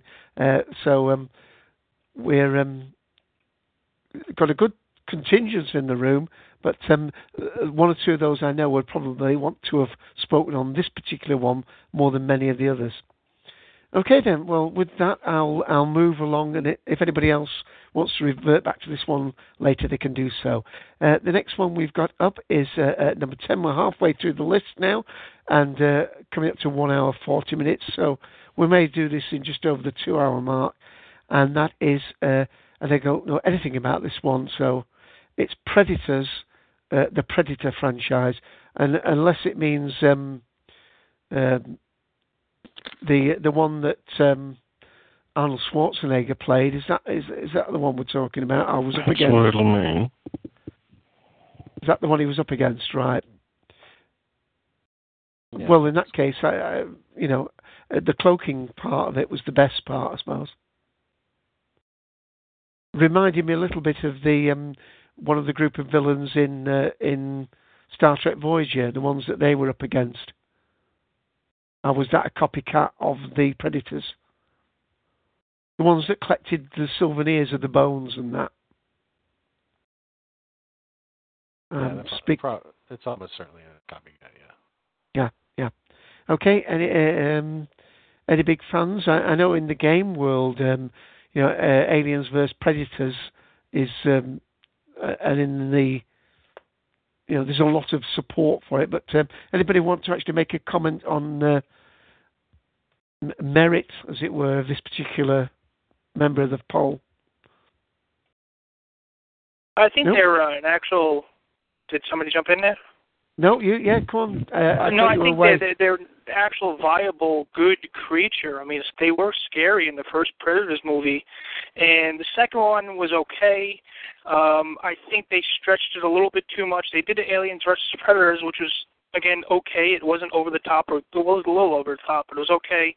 The second one, it was just bad. I like them as a scary creatures, because I think the one with Arnold Schwarzenegger, they actually had a certain scariness to them. They were, something to be a little terrified about if you're a young child. But it got a little comical as they tried to introduce in other areas or do other films. I have not seen the new remake. I don't know. I only know very little about it with the Adrian Brody film that just came out, and I've only seen the trailer, so I couldn't comment on the entirety of the film.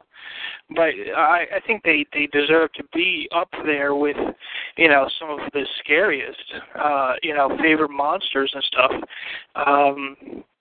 But as a whole, the franchise started to get very weak as they really, tried to milk it for all they could. Right. I would think, unfortunately, Rick Walls had to drop out, but yeah. I remember is it Danny Glover that was in the second film as the policeman, wasn't he? Yeah, and that was interesting. That was very interesting because I think towards the end of the film, he obtains like I don't know what type of firearm it is, but it's like a 16th, 17th century firearm that has a name on it or something like that they give him. It's sort of like proof that how long they've been coming to our planet, which I think was a very interesting twist, and I really thought that was pretty cool. But they didn't pick up on that. I don't know if there's comic books or any stories out there that investigated, that concept that how long they've been coming here, because I think it would be very interesting to see if it was done right. Okay. Anybody else want to mention on this one?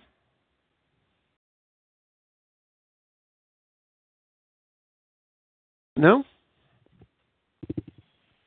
Okay then, well I'm going to move on because time is moving on. And the next one is Aslan from the Chronicles of Narnia, and I have a short clip of that. I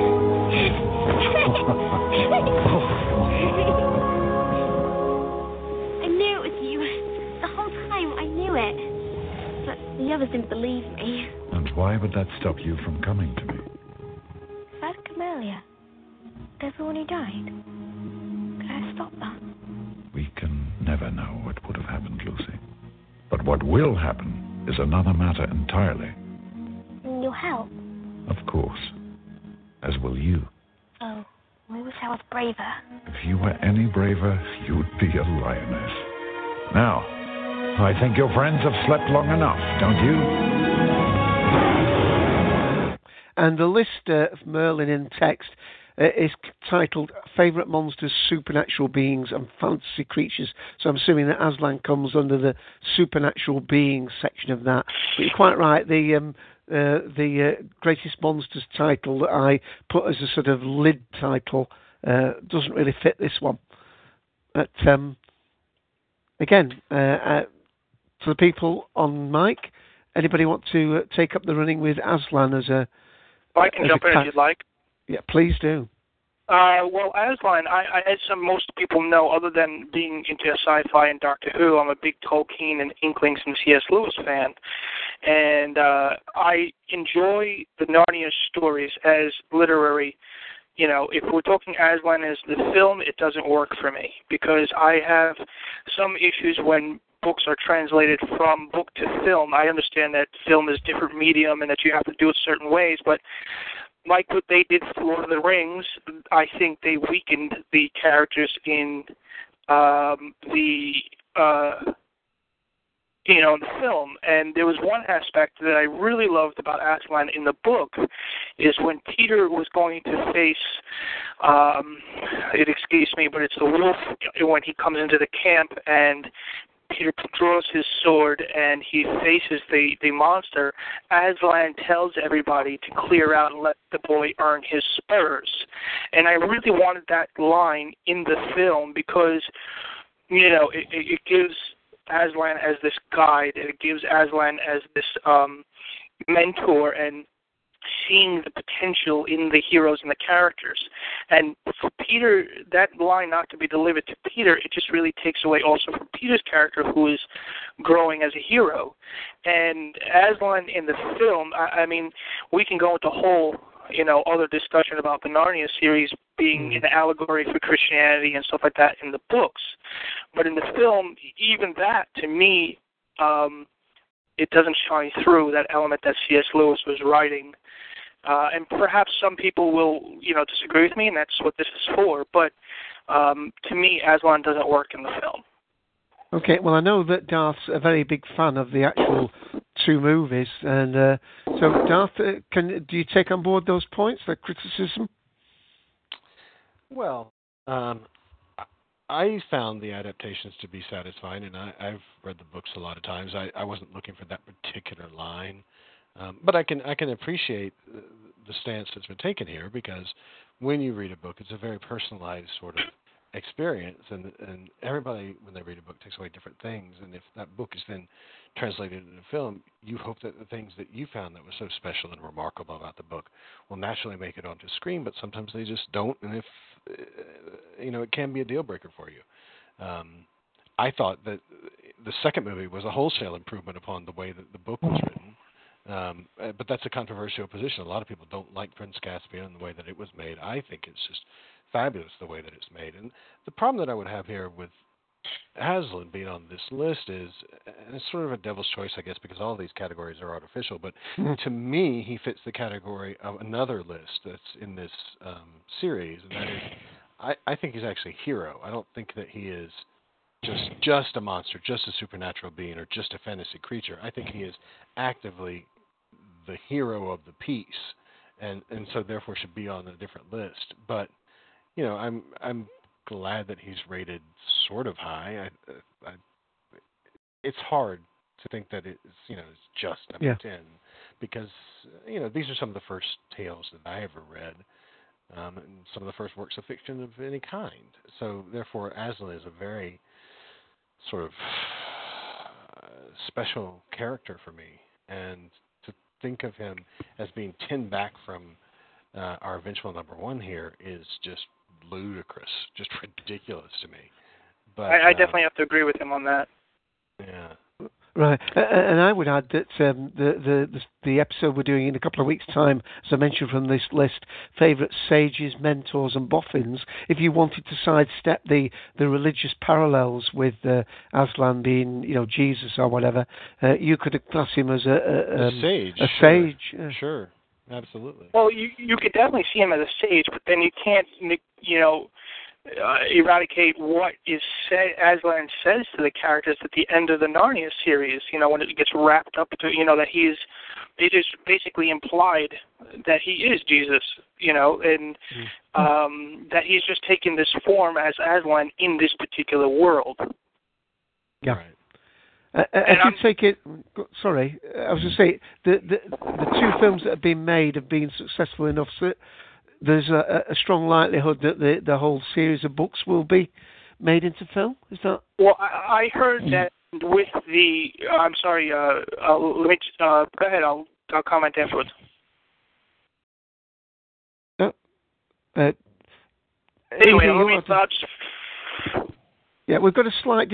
What it is, Anthony, is if you haven't been on Talk Show before, sometimes we get a half-second delay, but it's just enough for people to tread on other people's toes slightly. But please, you've got the floor. You've got the floor. Oh, okay. No, just I heard that with the Voyager Dawn trailer that's coming out this December, that they might be combining elements of either the Silver Chair or the Last Battle, because they would have to take a step backward, because they haven't done Magician's Nephew nor Horse and His Boy. So if they're doing the Voyager Dawn trailer, then they're either going to combine the Silver Chair or the Last Battle with it. This is what I've heard, but please, others who are speaking here, correct me if I'm wrong. Darth, do you know anything about that? I don't know right off the top of my head, because my approach to these things is that even though I know what the stories are, and potentially I, therefore couldn't be spoiled, because they are different works, I've tried not to be spoiled about them, and I think that helped me a lot with my enjoyment of Prince Caspian, because if I had known what they were doing beforehand, I might have been apprehensive about the changes that they made, and because I didn't know anything about their particular treatment, I went in and just appreciated it for what it was. So I don't know the particular plans for Voyages on Treader. I do know that they have optioned all 7 of the books. I know that. Right. And I thought I had read some 2-3 years ago that they had planned to make every one of them, but I think Mythic is quite correct that there's a chronological problem. There's a narrative problem, much as what would exist, I guess, in the Lord of the Rings stuff. That if you can't just do it straight. But I think that what their plan was is that they were trying to release the movies with the titles like the books had originally been released, and that would therefore cause all sorts of chronological problems. Right. I mean, you're quite right. I mean, like with the Harry Potter ones, they're going through each year of their life at Hogwarts, and apart from splitting the last story into 2 films, they've done that. And you could argue, of course, with the Harry Potter franchise coming to the end, that almost opens up the market even more for this series of books. I think they're lovely. I mean, I used to not only read them myself, but I used to read them to my class. So they are really brilliant books, and they are not. They don't talk down to children, although you could argue that they're trying to give very complex analogies in a way that children will take the adventure. But lovely. And it's been adapted on the BBC, as I've mentioned before, done very successful adaptations in not just, the big movie versions of them. So anybody else want to... We're pressing time a little bit, but I will take any more comments. Well, I have a couple thoughts. It seems to me the witches were the more effective monsters in this series. It wasn't always the same witch, though it certainly feels like it's the same witch family, and that you could have had the witches in there as the monster, either the white witch or the green witch or whatever. Also, you could have Weepit Sheep. She's not strictly speaking a monster, but then again, the list isn't being all that strict.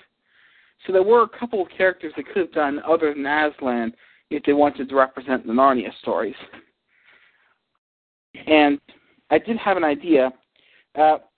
If they wanted to make the movies work, I personally believe that I always liked the published order, and I thought it was a bit silly when they started changing the order, and you suddenly started seeing them change the order of the books. But Silverchair, Horse and His Boy, and Magician's Nephew, apart from Aslan and Narnia itself, they don't seem to have any, well, you have some witch overlap, but there's very little character overlap. So if you had the budget, you could make all 3 films at the same time and release them like 6 months apart and have the series work to release all 7 films. Well, again, I suppose there's no actual overlap there. Yeah. So, and if there was overlap with the young children, of course, they're growing up. That's one of the reasons why they've done that with the Harry Potter ones. I think the only reason why there's been some delay, didn't they have to refilm about a third of the most recent one because all the hula about going 3D was coming out, and basically they restarted on the 7th and 8th movies again to make sure that when it did come out, it would be a 3D version available. Again, I don't know whether these books would ever come out, these films would actually ever move to 3D. Seems to be the way forward for these very big things. And of course, I don't suppose the Chronicles of Narnia could have even been made into movies 10 years ago. Although, how long did the first one come out, Darth? Was it about 5 years ago the first one came out? I think so. I want to say it was... So it's probably pushing things then.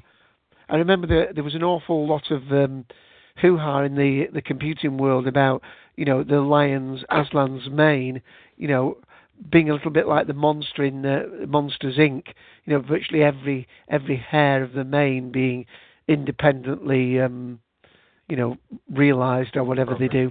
programmed, yeah. Okay, well, if the pressure of time is urging me to move on, any last thoughts from anyone before we move along? Okay, let's move to The Thing, from The Thing, and I haven't got a thing about The Thing.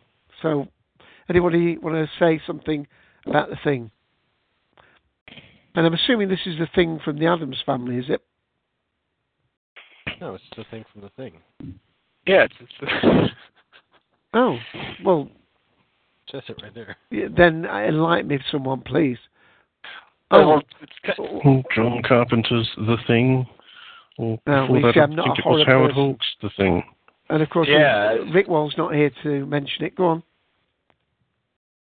I was just gonna say, yeah, it's kind of vague of which thing they're talking about The Thing. It's either the Thing played by James Arness in the Howard Hawks version, or the Thing from the 1982 movie, the John Carpenter film that was this like animatronic thing that the Howard Hawks version is basically sort of I don't know if it's an update on the just a monster that that feeds on blood, an alien that feeds on blood, and there's and that regenerates that, because there's part when it loses its hand, and they take the hand and they put a IV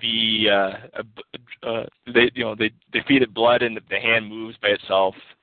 And the 82 version, the alien thing is basically something that copies anything and then any life form. It duplicates a dog, it duplicates other humans. Oh, right. Well, I was thinking it was either the Thing from the Addams Family. I remember a film a long time ago with Peter Lorre in. Was it called The Beast with Five Fingers? It was like a piano-playing hand. Right. So that's the vision that's coming to my mind. So I'm totally off on this one. Yeah, or the Thing from the Fantastic Four. That's the other one that comes to mind. Okay, anybody got any strong motivation to talk about this one, as we've got 7 more to do? I'll take that as a no at this stage. I'm going to be moving faster, folks, so you'll have to step in if you want to. And we're going to Gizmo from the Gremlins, and I've got a very short clip of this.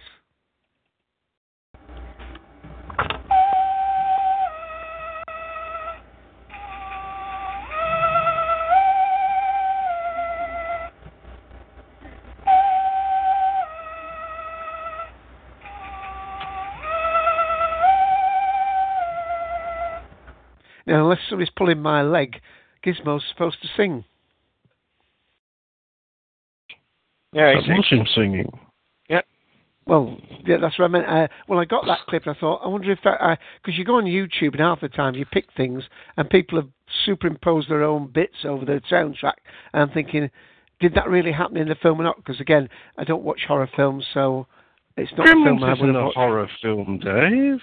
Because you pour water on them and they go mad. You pour water on them, don't you? Oh, just watch it. One day, don't... just watch it, Dave. It's not a horror film, I assure you. It's really not. It's a family movie. I thought they all went bad when you got put water on them. It's definitely a family movie. It's not a 15 or an 18, so therefore it's a family movie. Okay. Well, right. Well, I mean, in fairness to Dave, though, it could be described as a family horror film. It really could be. It is slightly creepy. If you're a little kid, it's What, Dave? That's me. Well, no, that's if you're, me. this is one of the films that actually helped to create the PG-13 rating in America. So yeah, it definitely pushed the boundaries of what a PG was. So. Well, I thought Jurassic Park did that. When I first saw that, it was rated as a 12A. I thought those velociraptors were a bit much for a 12-rated film. I think that should have been a 13. They're scarier than Gremlins. Anyway, any fans of Gizmo?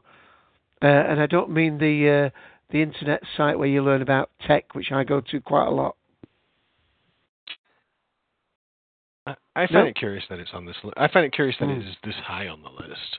Certainly, yeah. I mean, to be number 7, that's just ridiculous. I know that it was awfully popular. I mean, it was ridiculous. As I recall it, this is one of the first huge explosions in home video. I mean, I think that I'm right in saying that this thing made more on home video, way more than it made in the theaters, and it was quite successful in the theaters.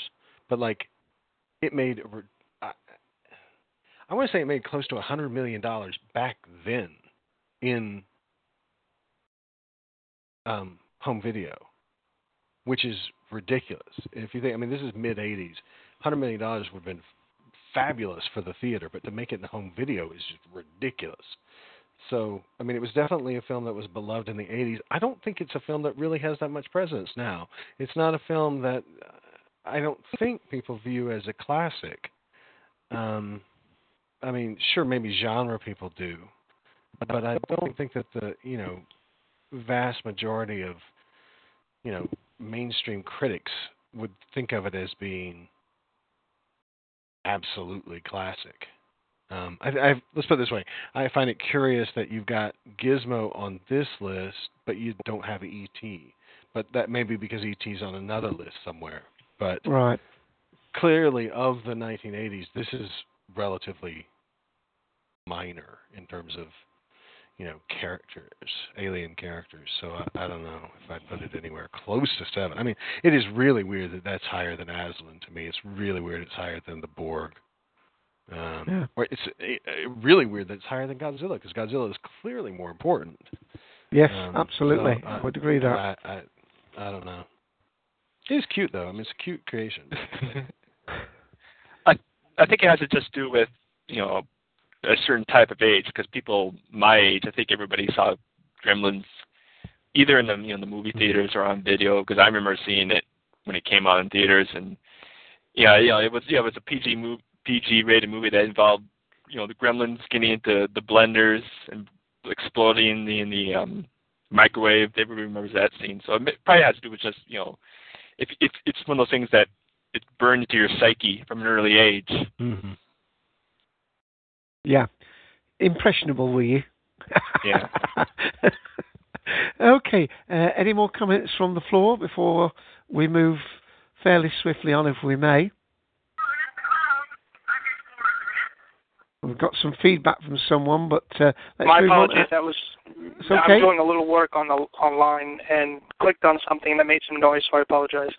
Okay. We're pretty open about things like that, but you obviously need to be careful that your personal life doesn't spill over into a public forum.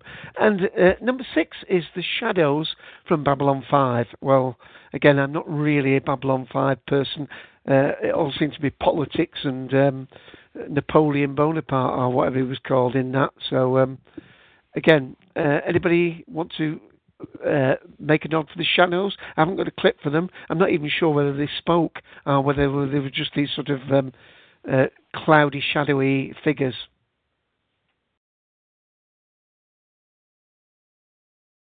If you're not going to say anything, we will move on. I don't know anything, but I know if Squidlord were here, he would have something to say, because they're apparently his favorite part of that particular genre. Whether they, again, deserve to be this high, I just find that incredibly weird, because, I mean, Babylon 5, even its heyday, was not something that was seen by a lot of people. And to think that something from Babylon 5 could be more prominent than the Borg, it blows my mind. Yeah. But Squidlord, I know, would say, oh, yeah, they're fabulous. In fact, I think I remember they were doing a Babylon 5 thing over on Media Outsiders with Logan, I think, and they were debating what character each one of them would be, and Squidlord was like, yes, I would be the Shadows. If you had to put my personality down, that's what it would, because I guess they're essentially sort of the villain of the piece of Babylon 5. I don't really know, but anyway. They reminded me when I saw a little clip of it and I couldn't get any audio. I thought they look like the phantoms in Ghost that come out of the ground to drag people down to hell. So I didn't know whether that was their purpose, or they're actually killing.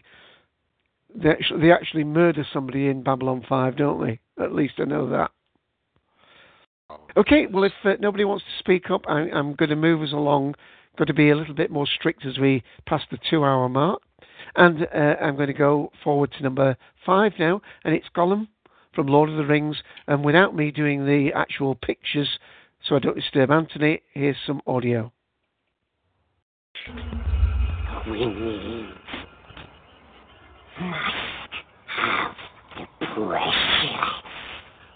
They stole it from us. Sneaky little witches. Wicked, twisted, first. No, not master.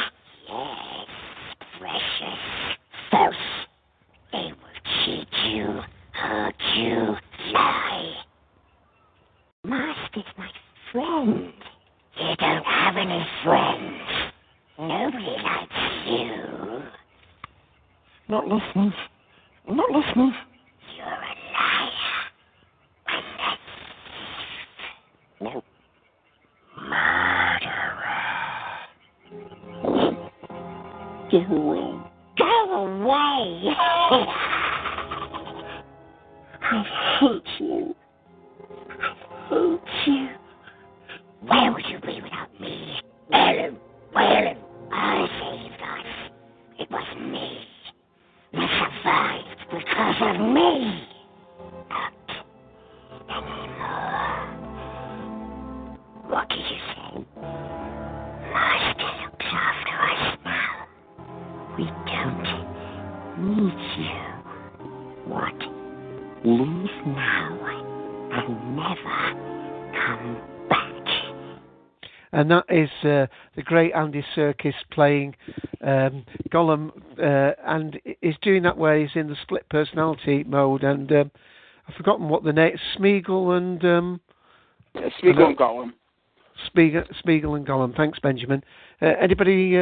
I mean, I think he should definitely be in this list and possibly this high. I mean, in some ways, for some people, he was the best thing to come out of Lord of the Rings, other than perhaps her, which was the giant spider. I think is it she or her, the giant spider? Shelob. So, anybody want to speak up for Gollum? Well, I don't necessarily want to speak up for Gollum in the Jackson version, because if we're not going to discuss the literary versions, I would have to say and do comparisons between this and the literary versions. I find the whole script for the Lord of the Rings series as a whole in this version very distasteful. Right.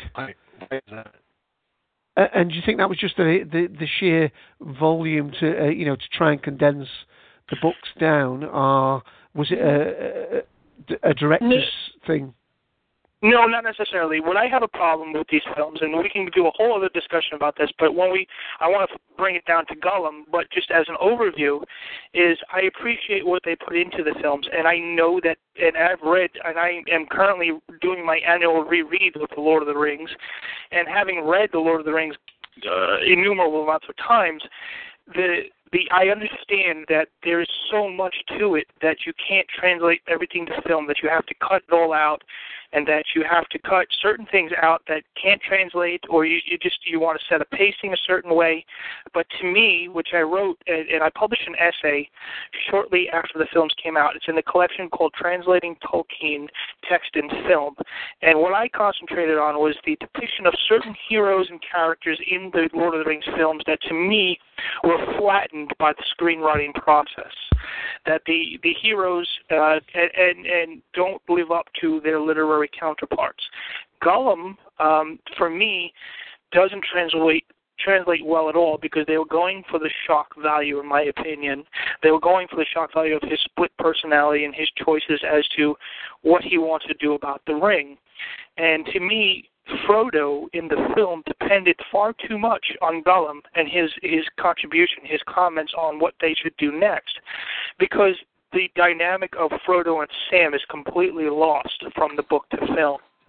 And Gollum to me, is I love Andy Serkis as an actor. I think he did a fine performance, but what he was given as a script just doesn't do the character justice. What was presented on film, do you get a taste of what Gollum was about? Yes, you do, but it was just over the top for me. And I'm not just saying that as a fan of the books, I'm saying it as a viewer of the film, because I recently rewatched them, I don't know, a couple weeks ago, and it just oversaturated with Gollum, too much dependency on Gollum. He does do certain things, and he does have a major role in the books, but it just, the writers of the screenplay, Peter Jackson, Fran Walsh, Philippa Boyens, all felt, and they say this in the documentaries and the commentaries of the films, that The Lord of the Rings was this broken down book that they took it and felt that it needed a reworking, that they sat with it the longest, so they consider themselves the top Tolkien scholars in the world, which is a load of crap. And they rewrote it and put it onto screen. And to have that sort of arrogance about a classic epic and doing this and presenting, they completely presented Gollum in the entirely wrong way.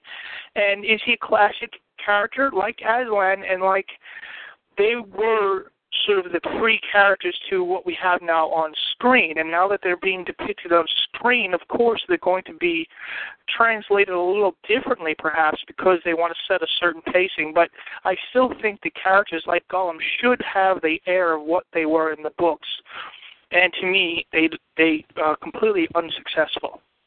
Granted, we could say... Go ahead, I'm sorry. No, this is the delay factor. I'm sorry about that. When you say you've watched the films, have you also watched the extended version of the films, and does that readdress the situation and put the balance a little bit better to your mind, or have you not experienced the extended versions?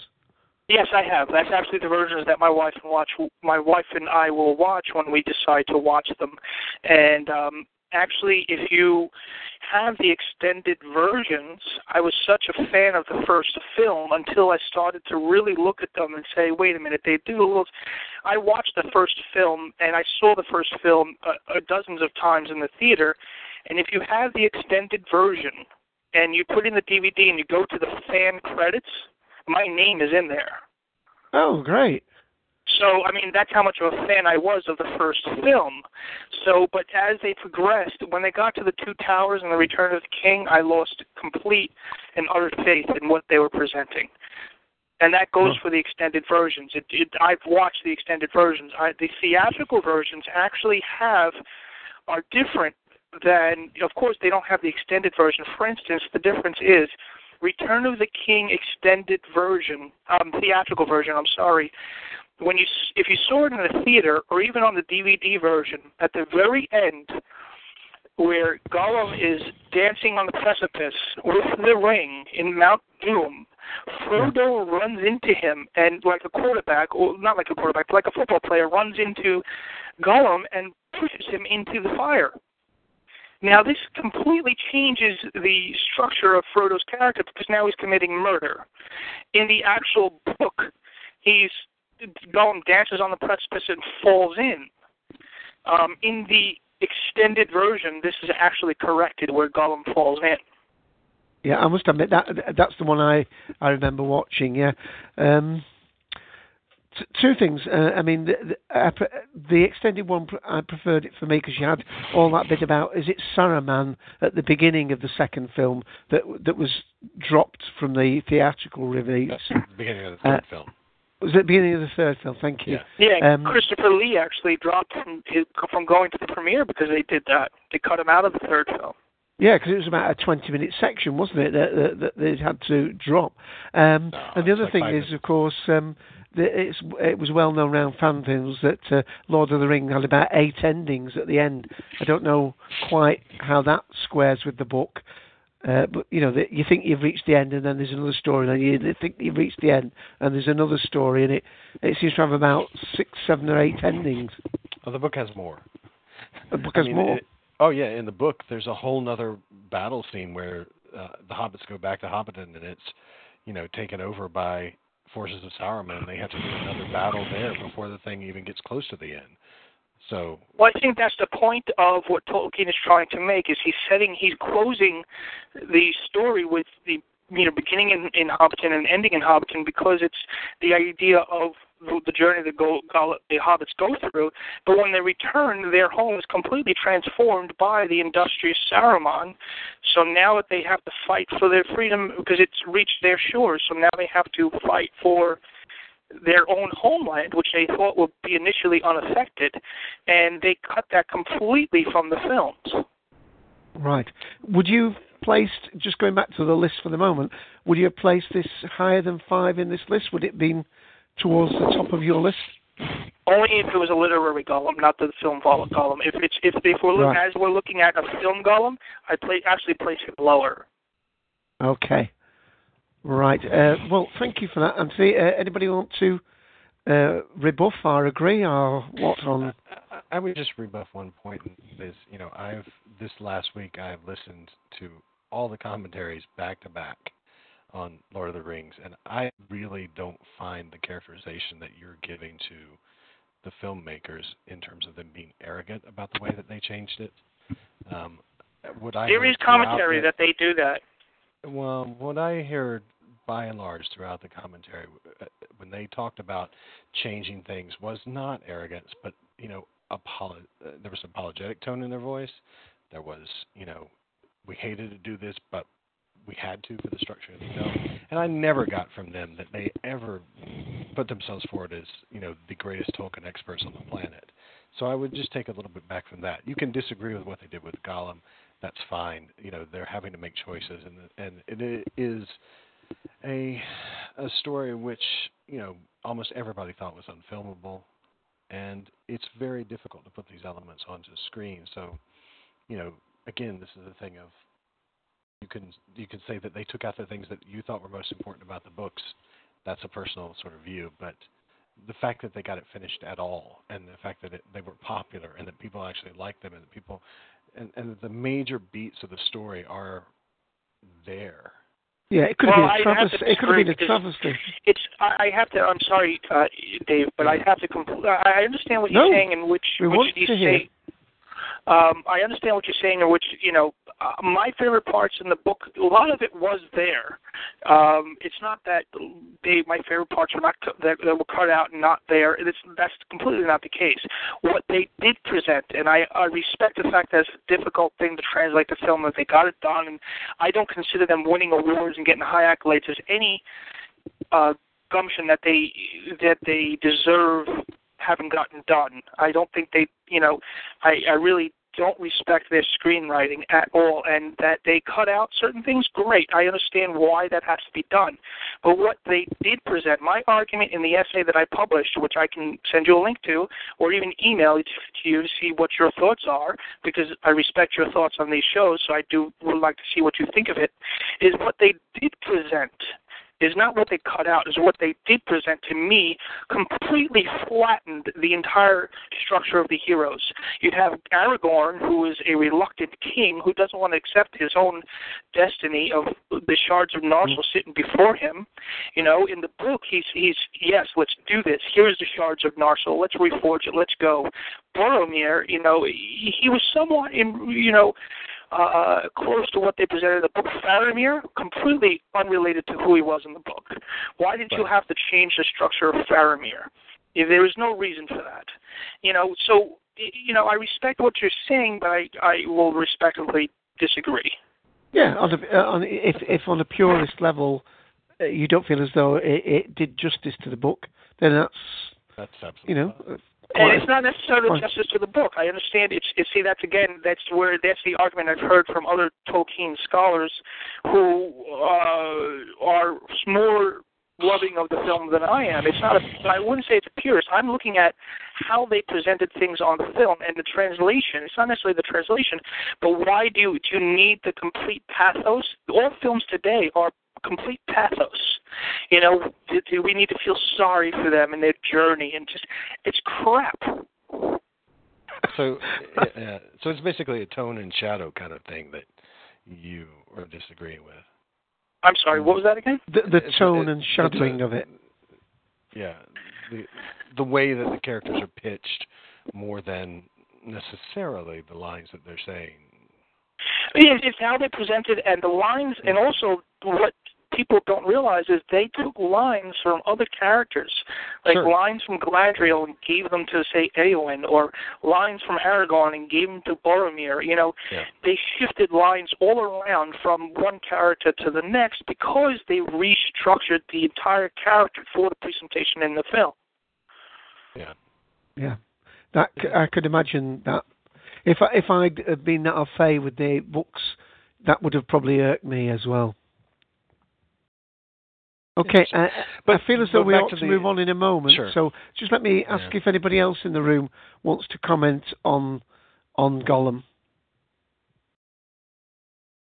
No, well, Darth and Anthony, do you want to each make a final comment on this one? Because I feel as though I have to move us forward. Sure. I'll just nip in just on, because I haven't actually spoken to the, whether I think Gollum should be on this list kind of thing. Quite right. I don't.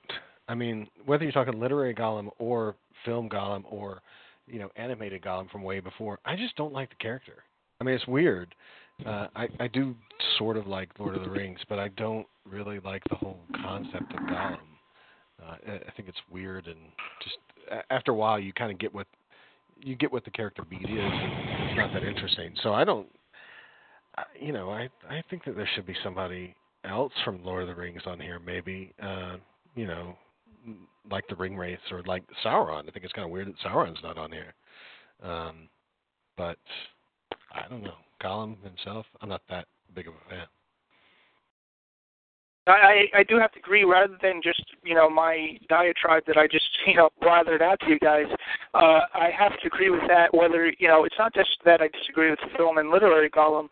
There are other, in respect to, like, really big monsters in Lord of the Rings, just as a film, regardless of my opinion of the films, I think there are more memorable more memorable monsters than just Gollum.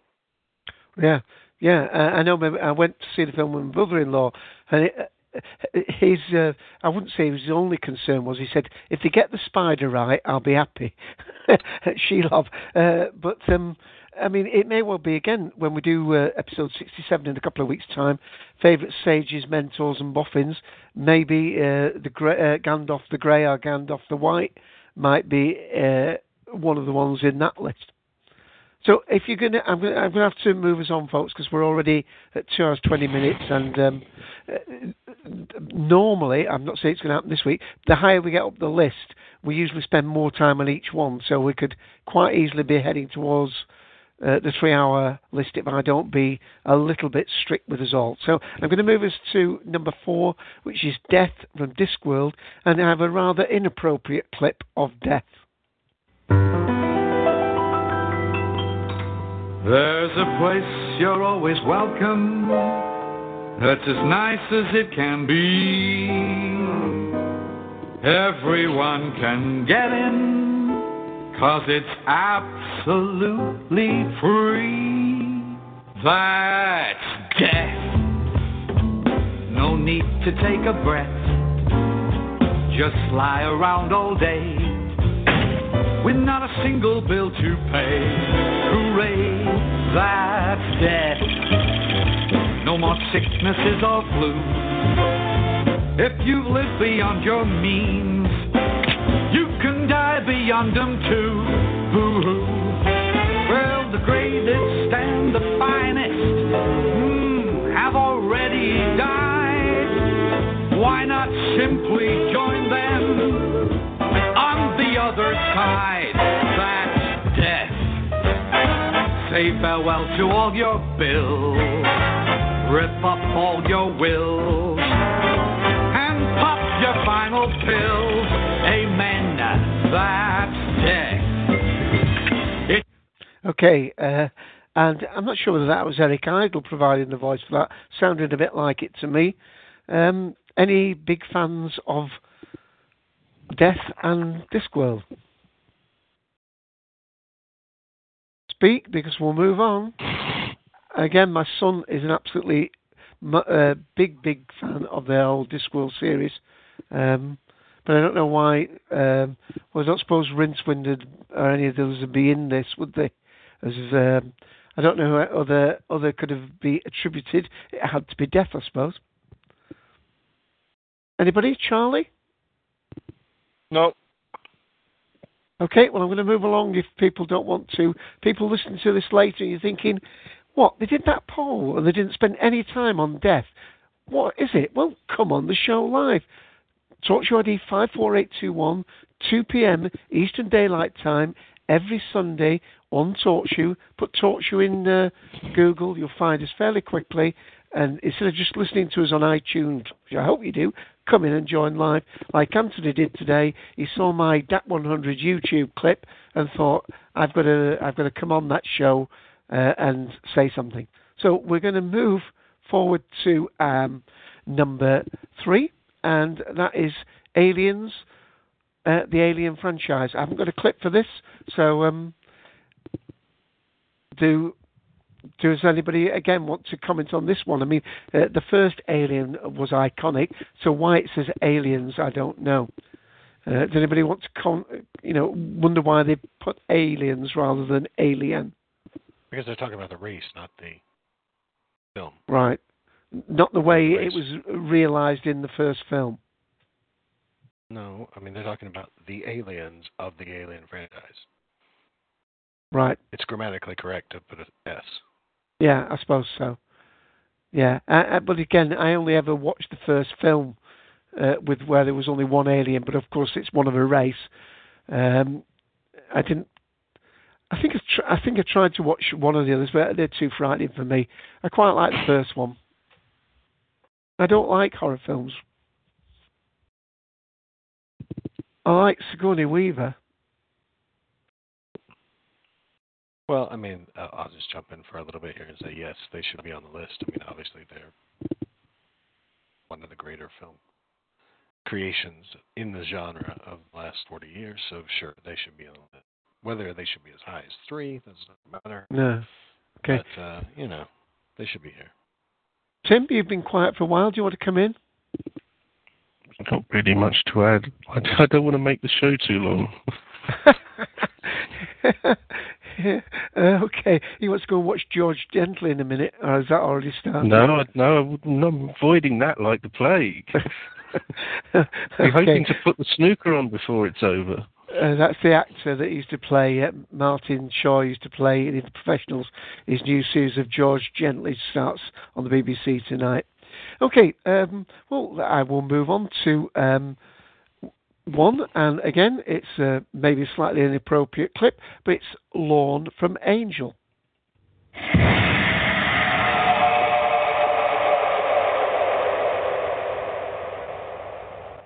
First I was afraid, I was petrified, kept thinking I could never live without you by my side.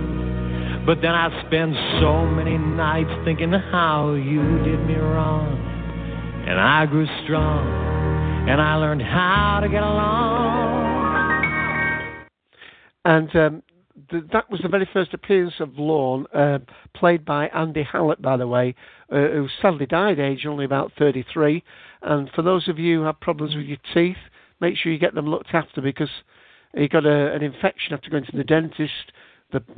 His blood got infected and affected the muscles of his heart. And a year or 2, 3 or 4 years after that, sadly at the age of 33, he died. But he played this the host, Lorne, came from another dimension that was could read people's minds when they heard them singing. Again, I don't think he should be this high, but I was a fan of Lorne in the Angel series. Thought he was an excellent character. So, any fans in the room? Well, all you could really say is he ran a karaoke bar where beings of other worlds, or that you might normally think of as nasty, were welcomed. It was usually a good laugh at any rare episode where he persuades Angel himself to sing because he hates doing it. And that's usually a good comic moment, but Yeah, it was Not a great basically deal, it was basically the light relief for the whole series, because one of the things about Angel, about series 3 or 4, it went very, very dark indeed. I mean, basically, I would think almost went too dark for too long, and I think some series do that. They almost take themselves so seriously that there's almost no relief, and you think, my life's bad enough without watching this, and you wonder why you continue to watch it. Yeah, I thought that the character he played, Lorne, was a good part of it. But there were other ones, of course. I would have said that Jasmine might have been somebody you would have picked from the series. That was one of the lords that they came up against. There were one or two others like that. So again, I know there are a few people in the room. I'm not even sure whether they're ones that have followed Angel. So I'm going to go to Charlie P. He's lost Charlie. Oh yeah. No, I've never watched an episode of Angel, so can't really comment on it. Okay. Yeah, and Mythic Doctor Who, Anthony. Yeah, it was a shame about the actor. Anybody want to make any comments on that before we reveal a number one in this quiz, this poll? Okay, well, we'll go to number one, and I'm not going to tell you who it is. I'm going to play some very short clips just to see if you can guess who it might be. Would you care for some tea? That would be very nice, thank you. Exterminate! Exterminate! Your identity is unknown. The thing is finding a speech from them. The best one, of course, is the one from Davros, which is not really right. But I've got one more of the Doctor, the Ninth Doctor, talking to the to the Daleks. Might not be appropriate, but I like the clip. Alert! Alert! We are detected! It is the Doctor! He has located us! Open communications channel! The female will stand! Stand!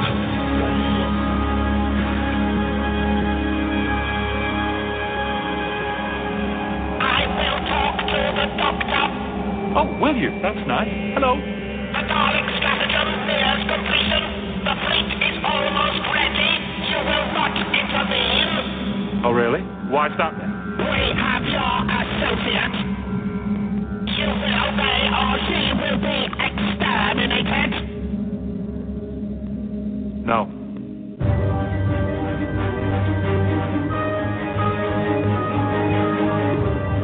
Explain yourself.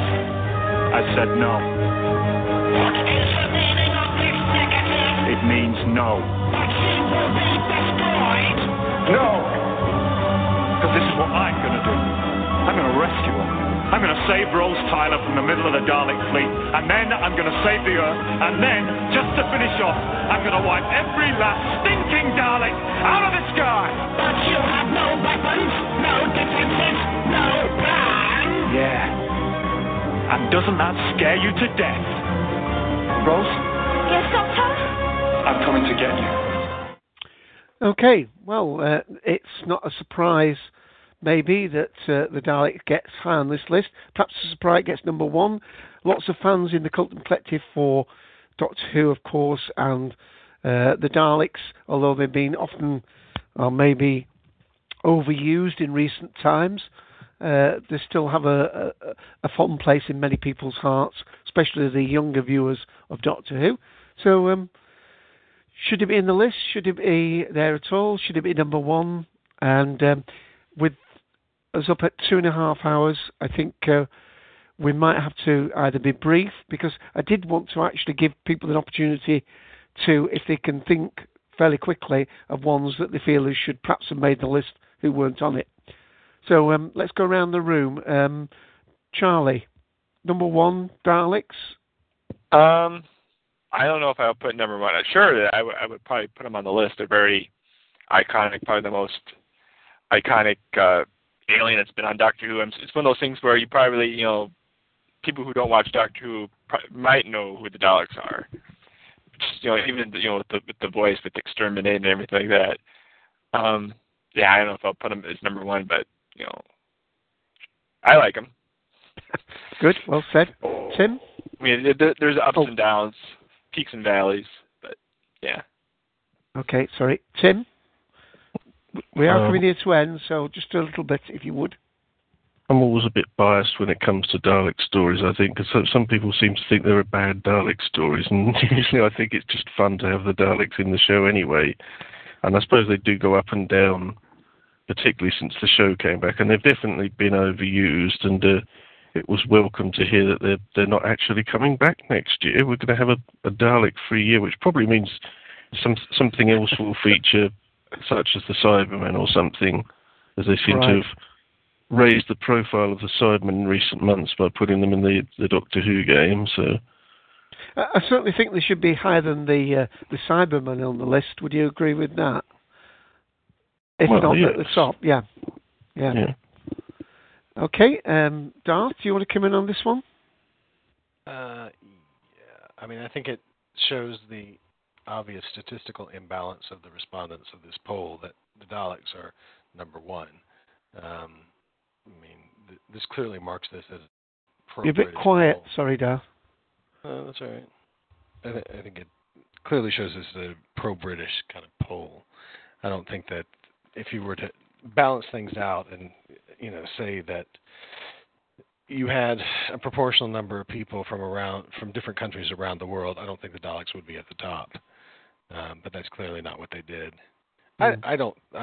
Do I think that they deserve to be on the list? That's actually even hard for me to say. I don't.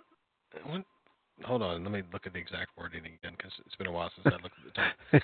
Monsters, supernatural beings, and fantasy. I don't think that they're supernatural.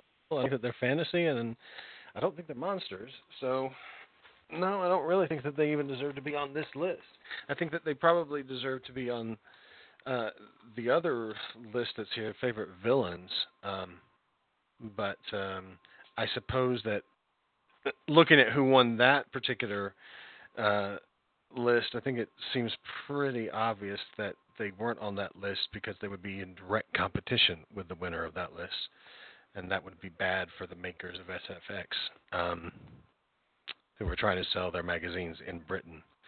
So, I don't know. I mean, I don't think that they're the best candidate on this list. I don't really think they deserve to be there. Okay. And Anthony, do you want to comment on this one? Sure. Just real quick, I do have to agree with Darth there that they don't qualify for me in these categories. I think they are a villain. They are a, arch nemesis of the Doctor, but do they belong on this list? I guess I have to agree with him again on that this is a very British powered poll, and that the percentage is very high for them to choose it because in my opinion, the Daleks are right here in front of us as the show has been brought back in 2005, and they've been very abundant, and I have to agree, overused a lot in the new show. I do like them as an iconic classic villain in Doctor Who. As in their presentation in the new show, I find it a little problematic. I enjoyed them coming back in the latest series, but I don't know if I necessarily understand why they were changed. Were they changed in form because we have a new Doctor and they want to present the Daleks all new? And if we are going to have a Dalek-free series next year, why were they changed? Because now, at the end of the last series, their change doesn't really mean much, at least to me as a viewer. So, do they belong on this list?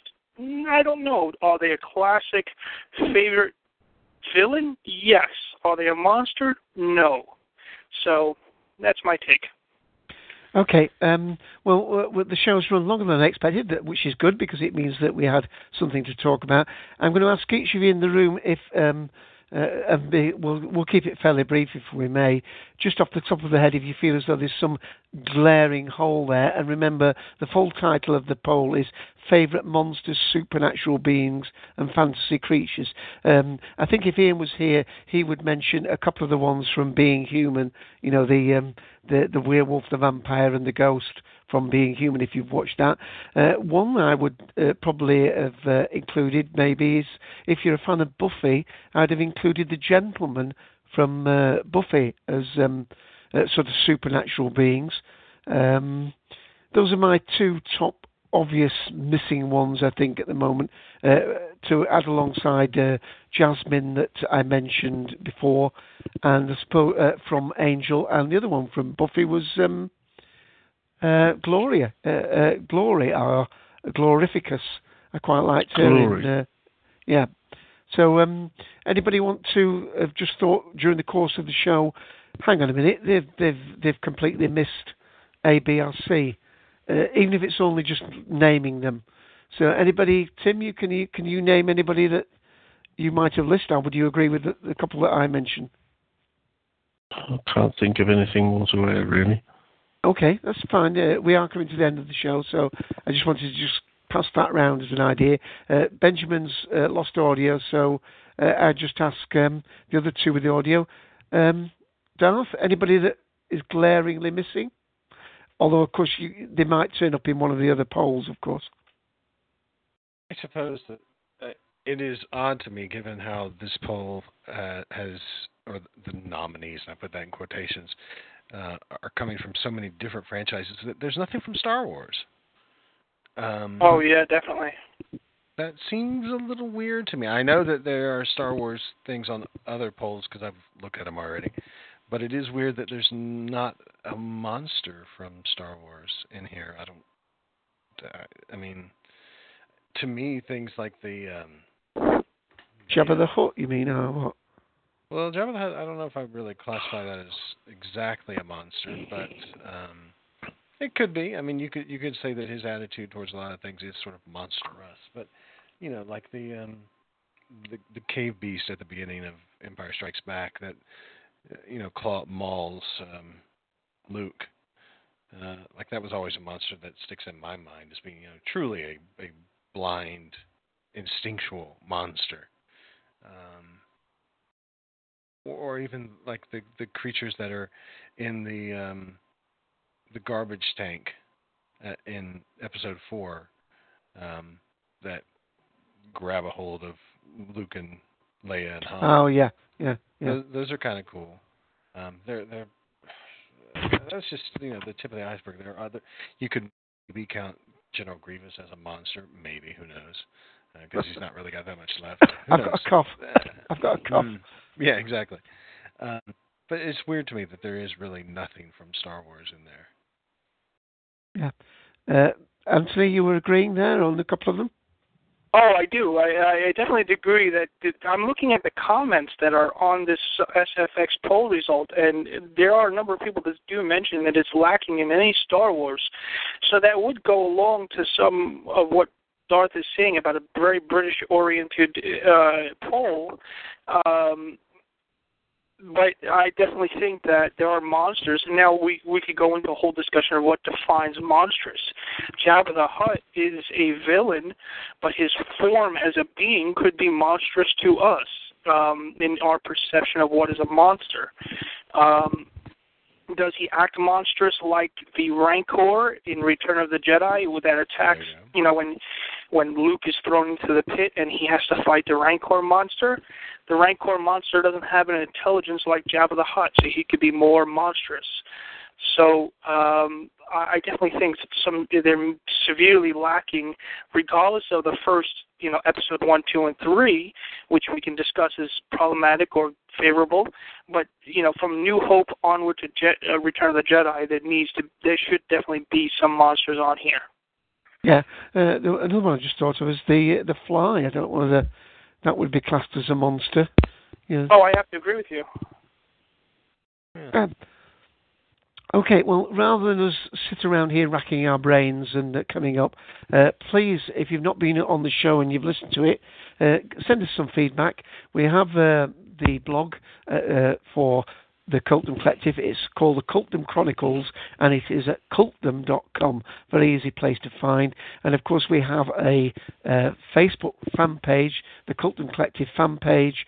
If you join that, you'll not only get chances to post comments like that, but you will be able to listen back to the shows directly from the Facebook page. But with that, I think it's time to bring this show to an end. Just let me pass again the Cultdom Collective's congratulations on to my co-host Ian, Sixth Doctor, who was unable to make most of the show today. He made a brief appearance at the beginning, welcoming a new family member of Callum Reese-Bissett into the family.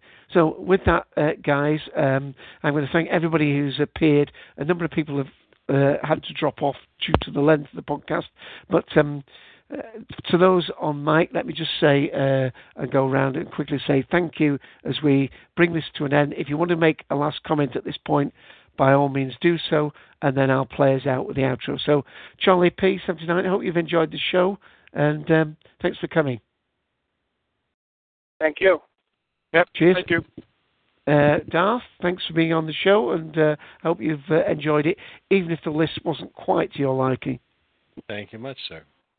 And Anthony of Mythic Doctor Who, do you want to just give a little bit of mention of your book one more time, and hopefully Ian and myself will get round to giving you having an interview with you, hopefully for the Christmas market. Well, I definitely appreciate that. My book is The Mythological Dimensions of Doctor Who. It was published this past May. This fall, we're planning on having, there is scheduled a signing at the Borders at the Staten Island Mall in Staten Island, New York, and I definitely look forward to chatting up about the book. There's other future Doctor Who books in the works that I have in mind, so we can let Cultdom listeners hear about that when we chat about it. Excellent. Oh, well, with that, next week, of course, episode 67, we're doing Doctor Who Top 10 Companions, and in 2 weeks' time, episode 68, and I think I've got the link for it. I think it's part 6. You can actually just scroll along the pages. Tim, do you want to add anything more before we end up the show? No. Okay, well, thank you, Tim, as well. And with that, I know he's anxious to get off the show, you see. We've nearly got, we're under 3 hours for you. How's that? That's better than last week. Okay, thanks, Tim. Thanks, everybody else. And with that, we'll play out. Bye all. Bye till next week.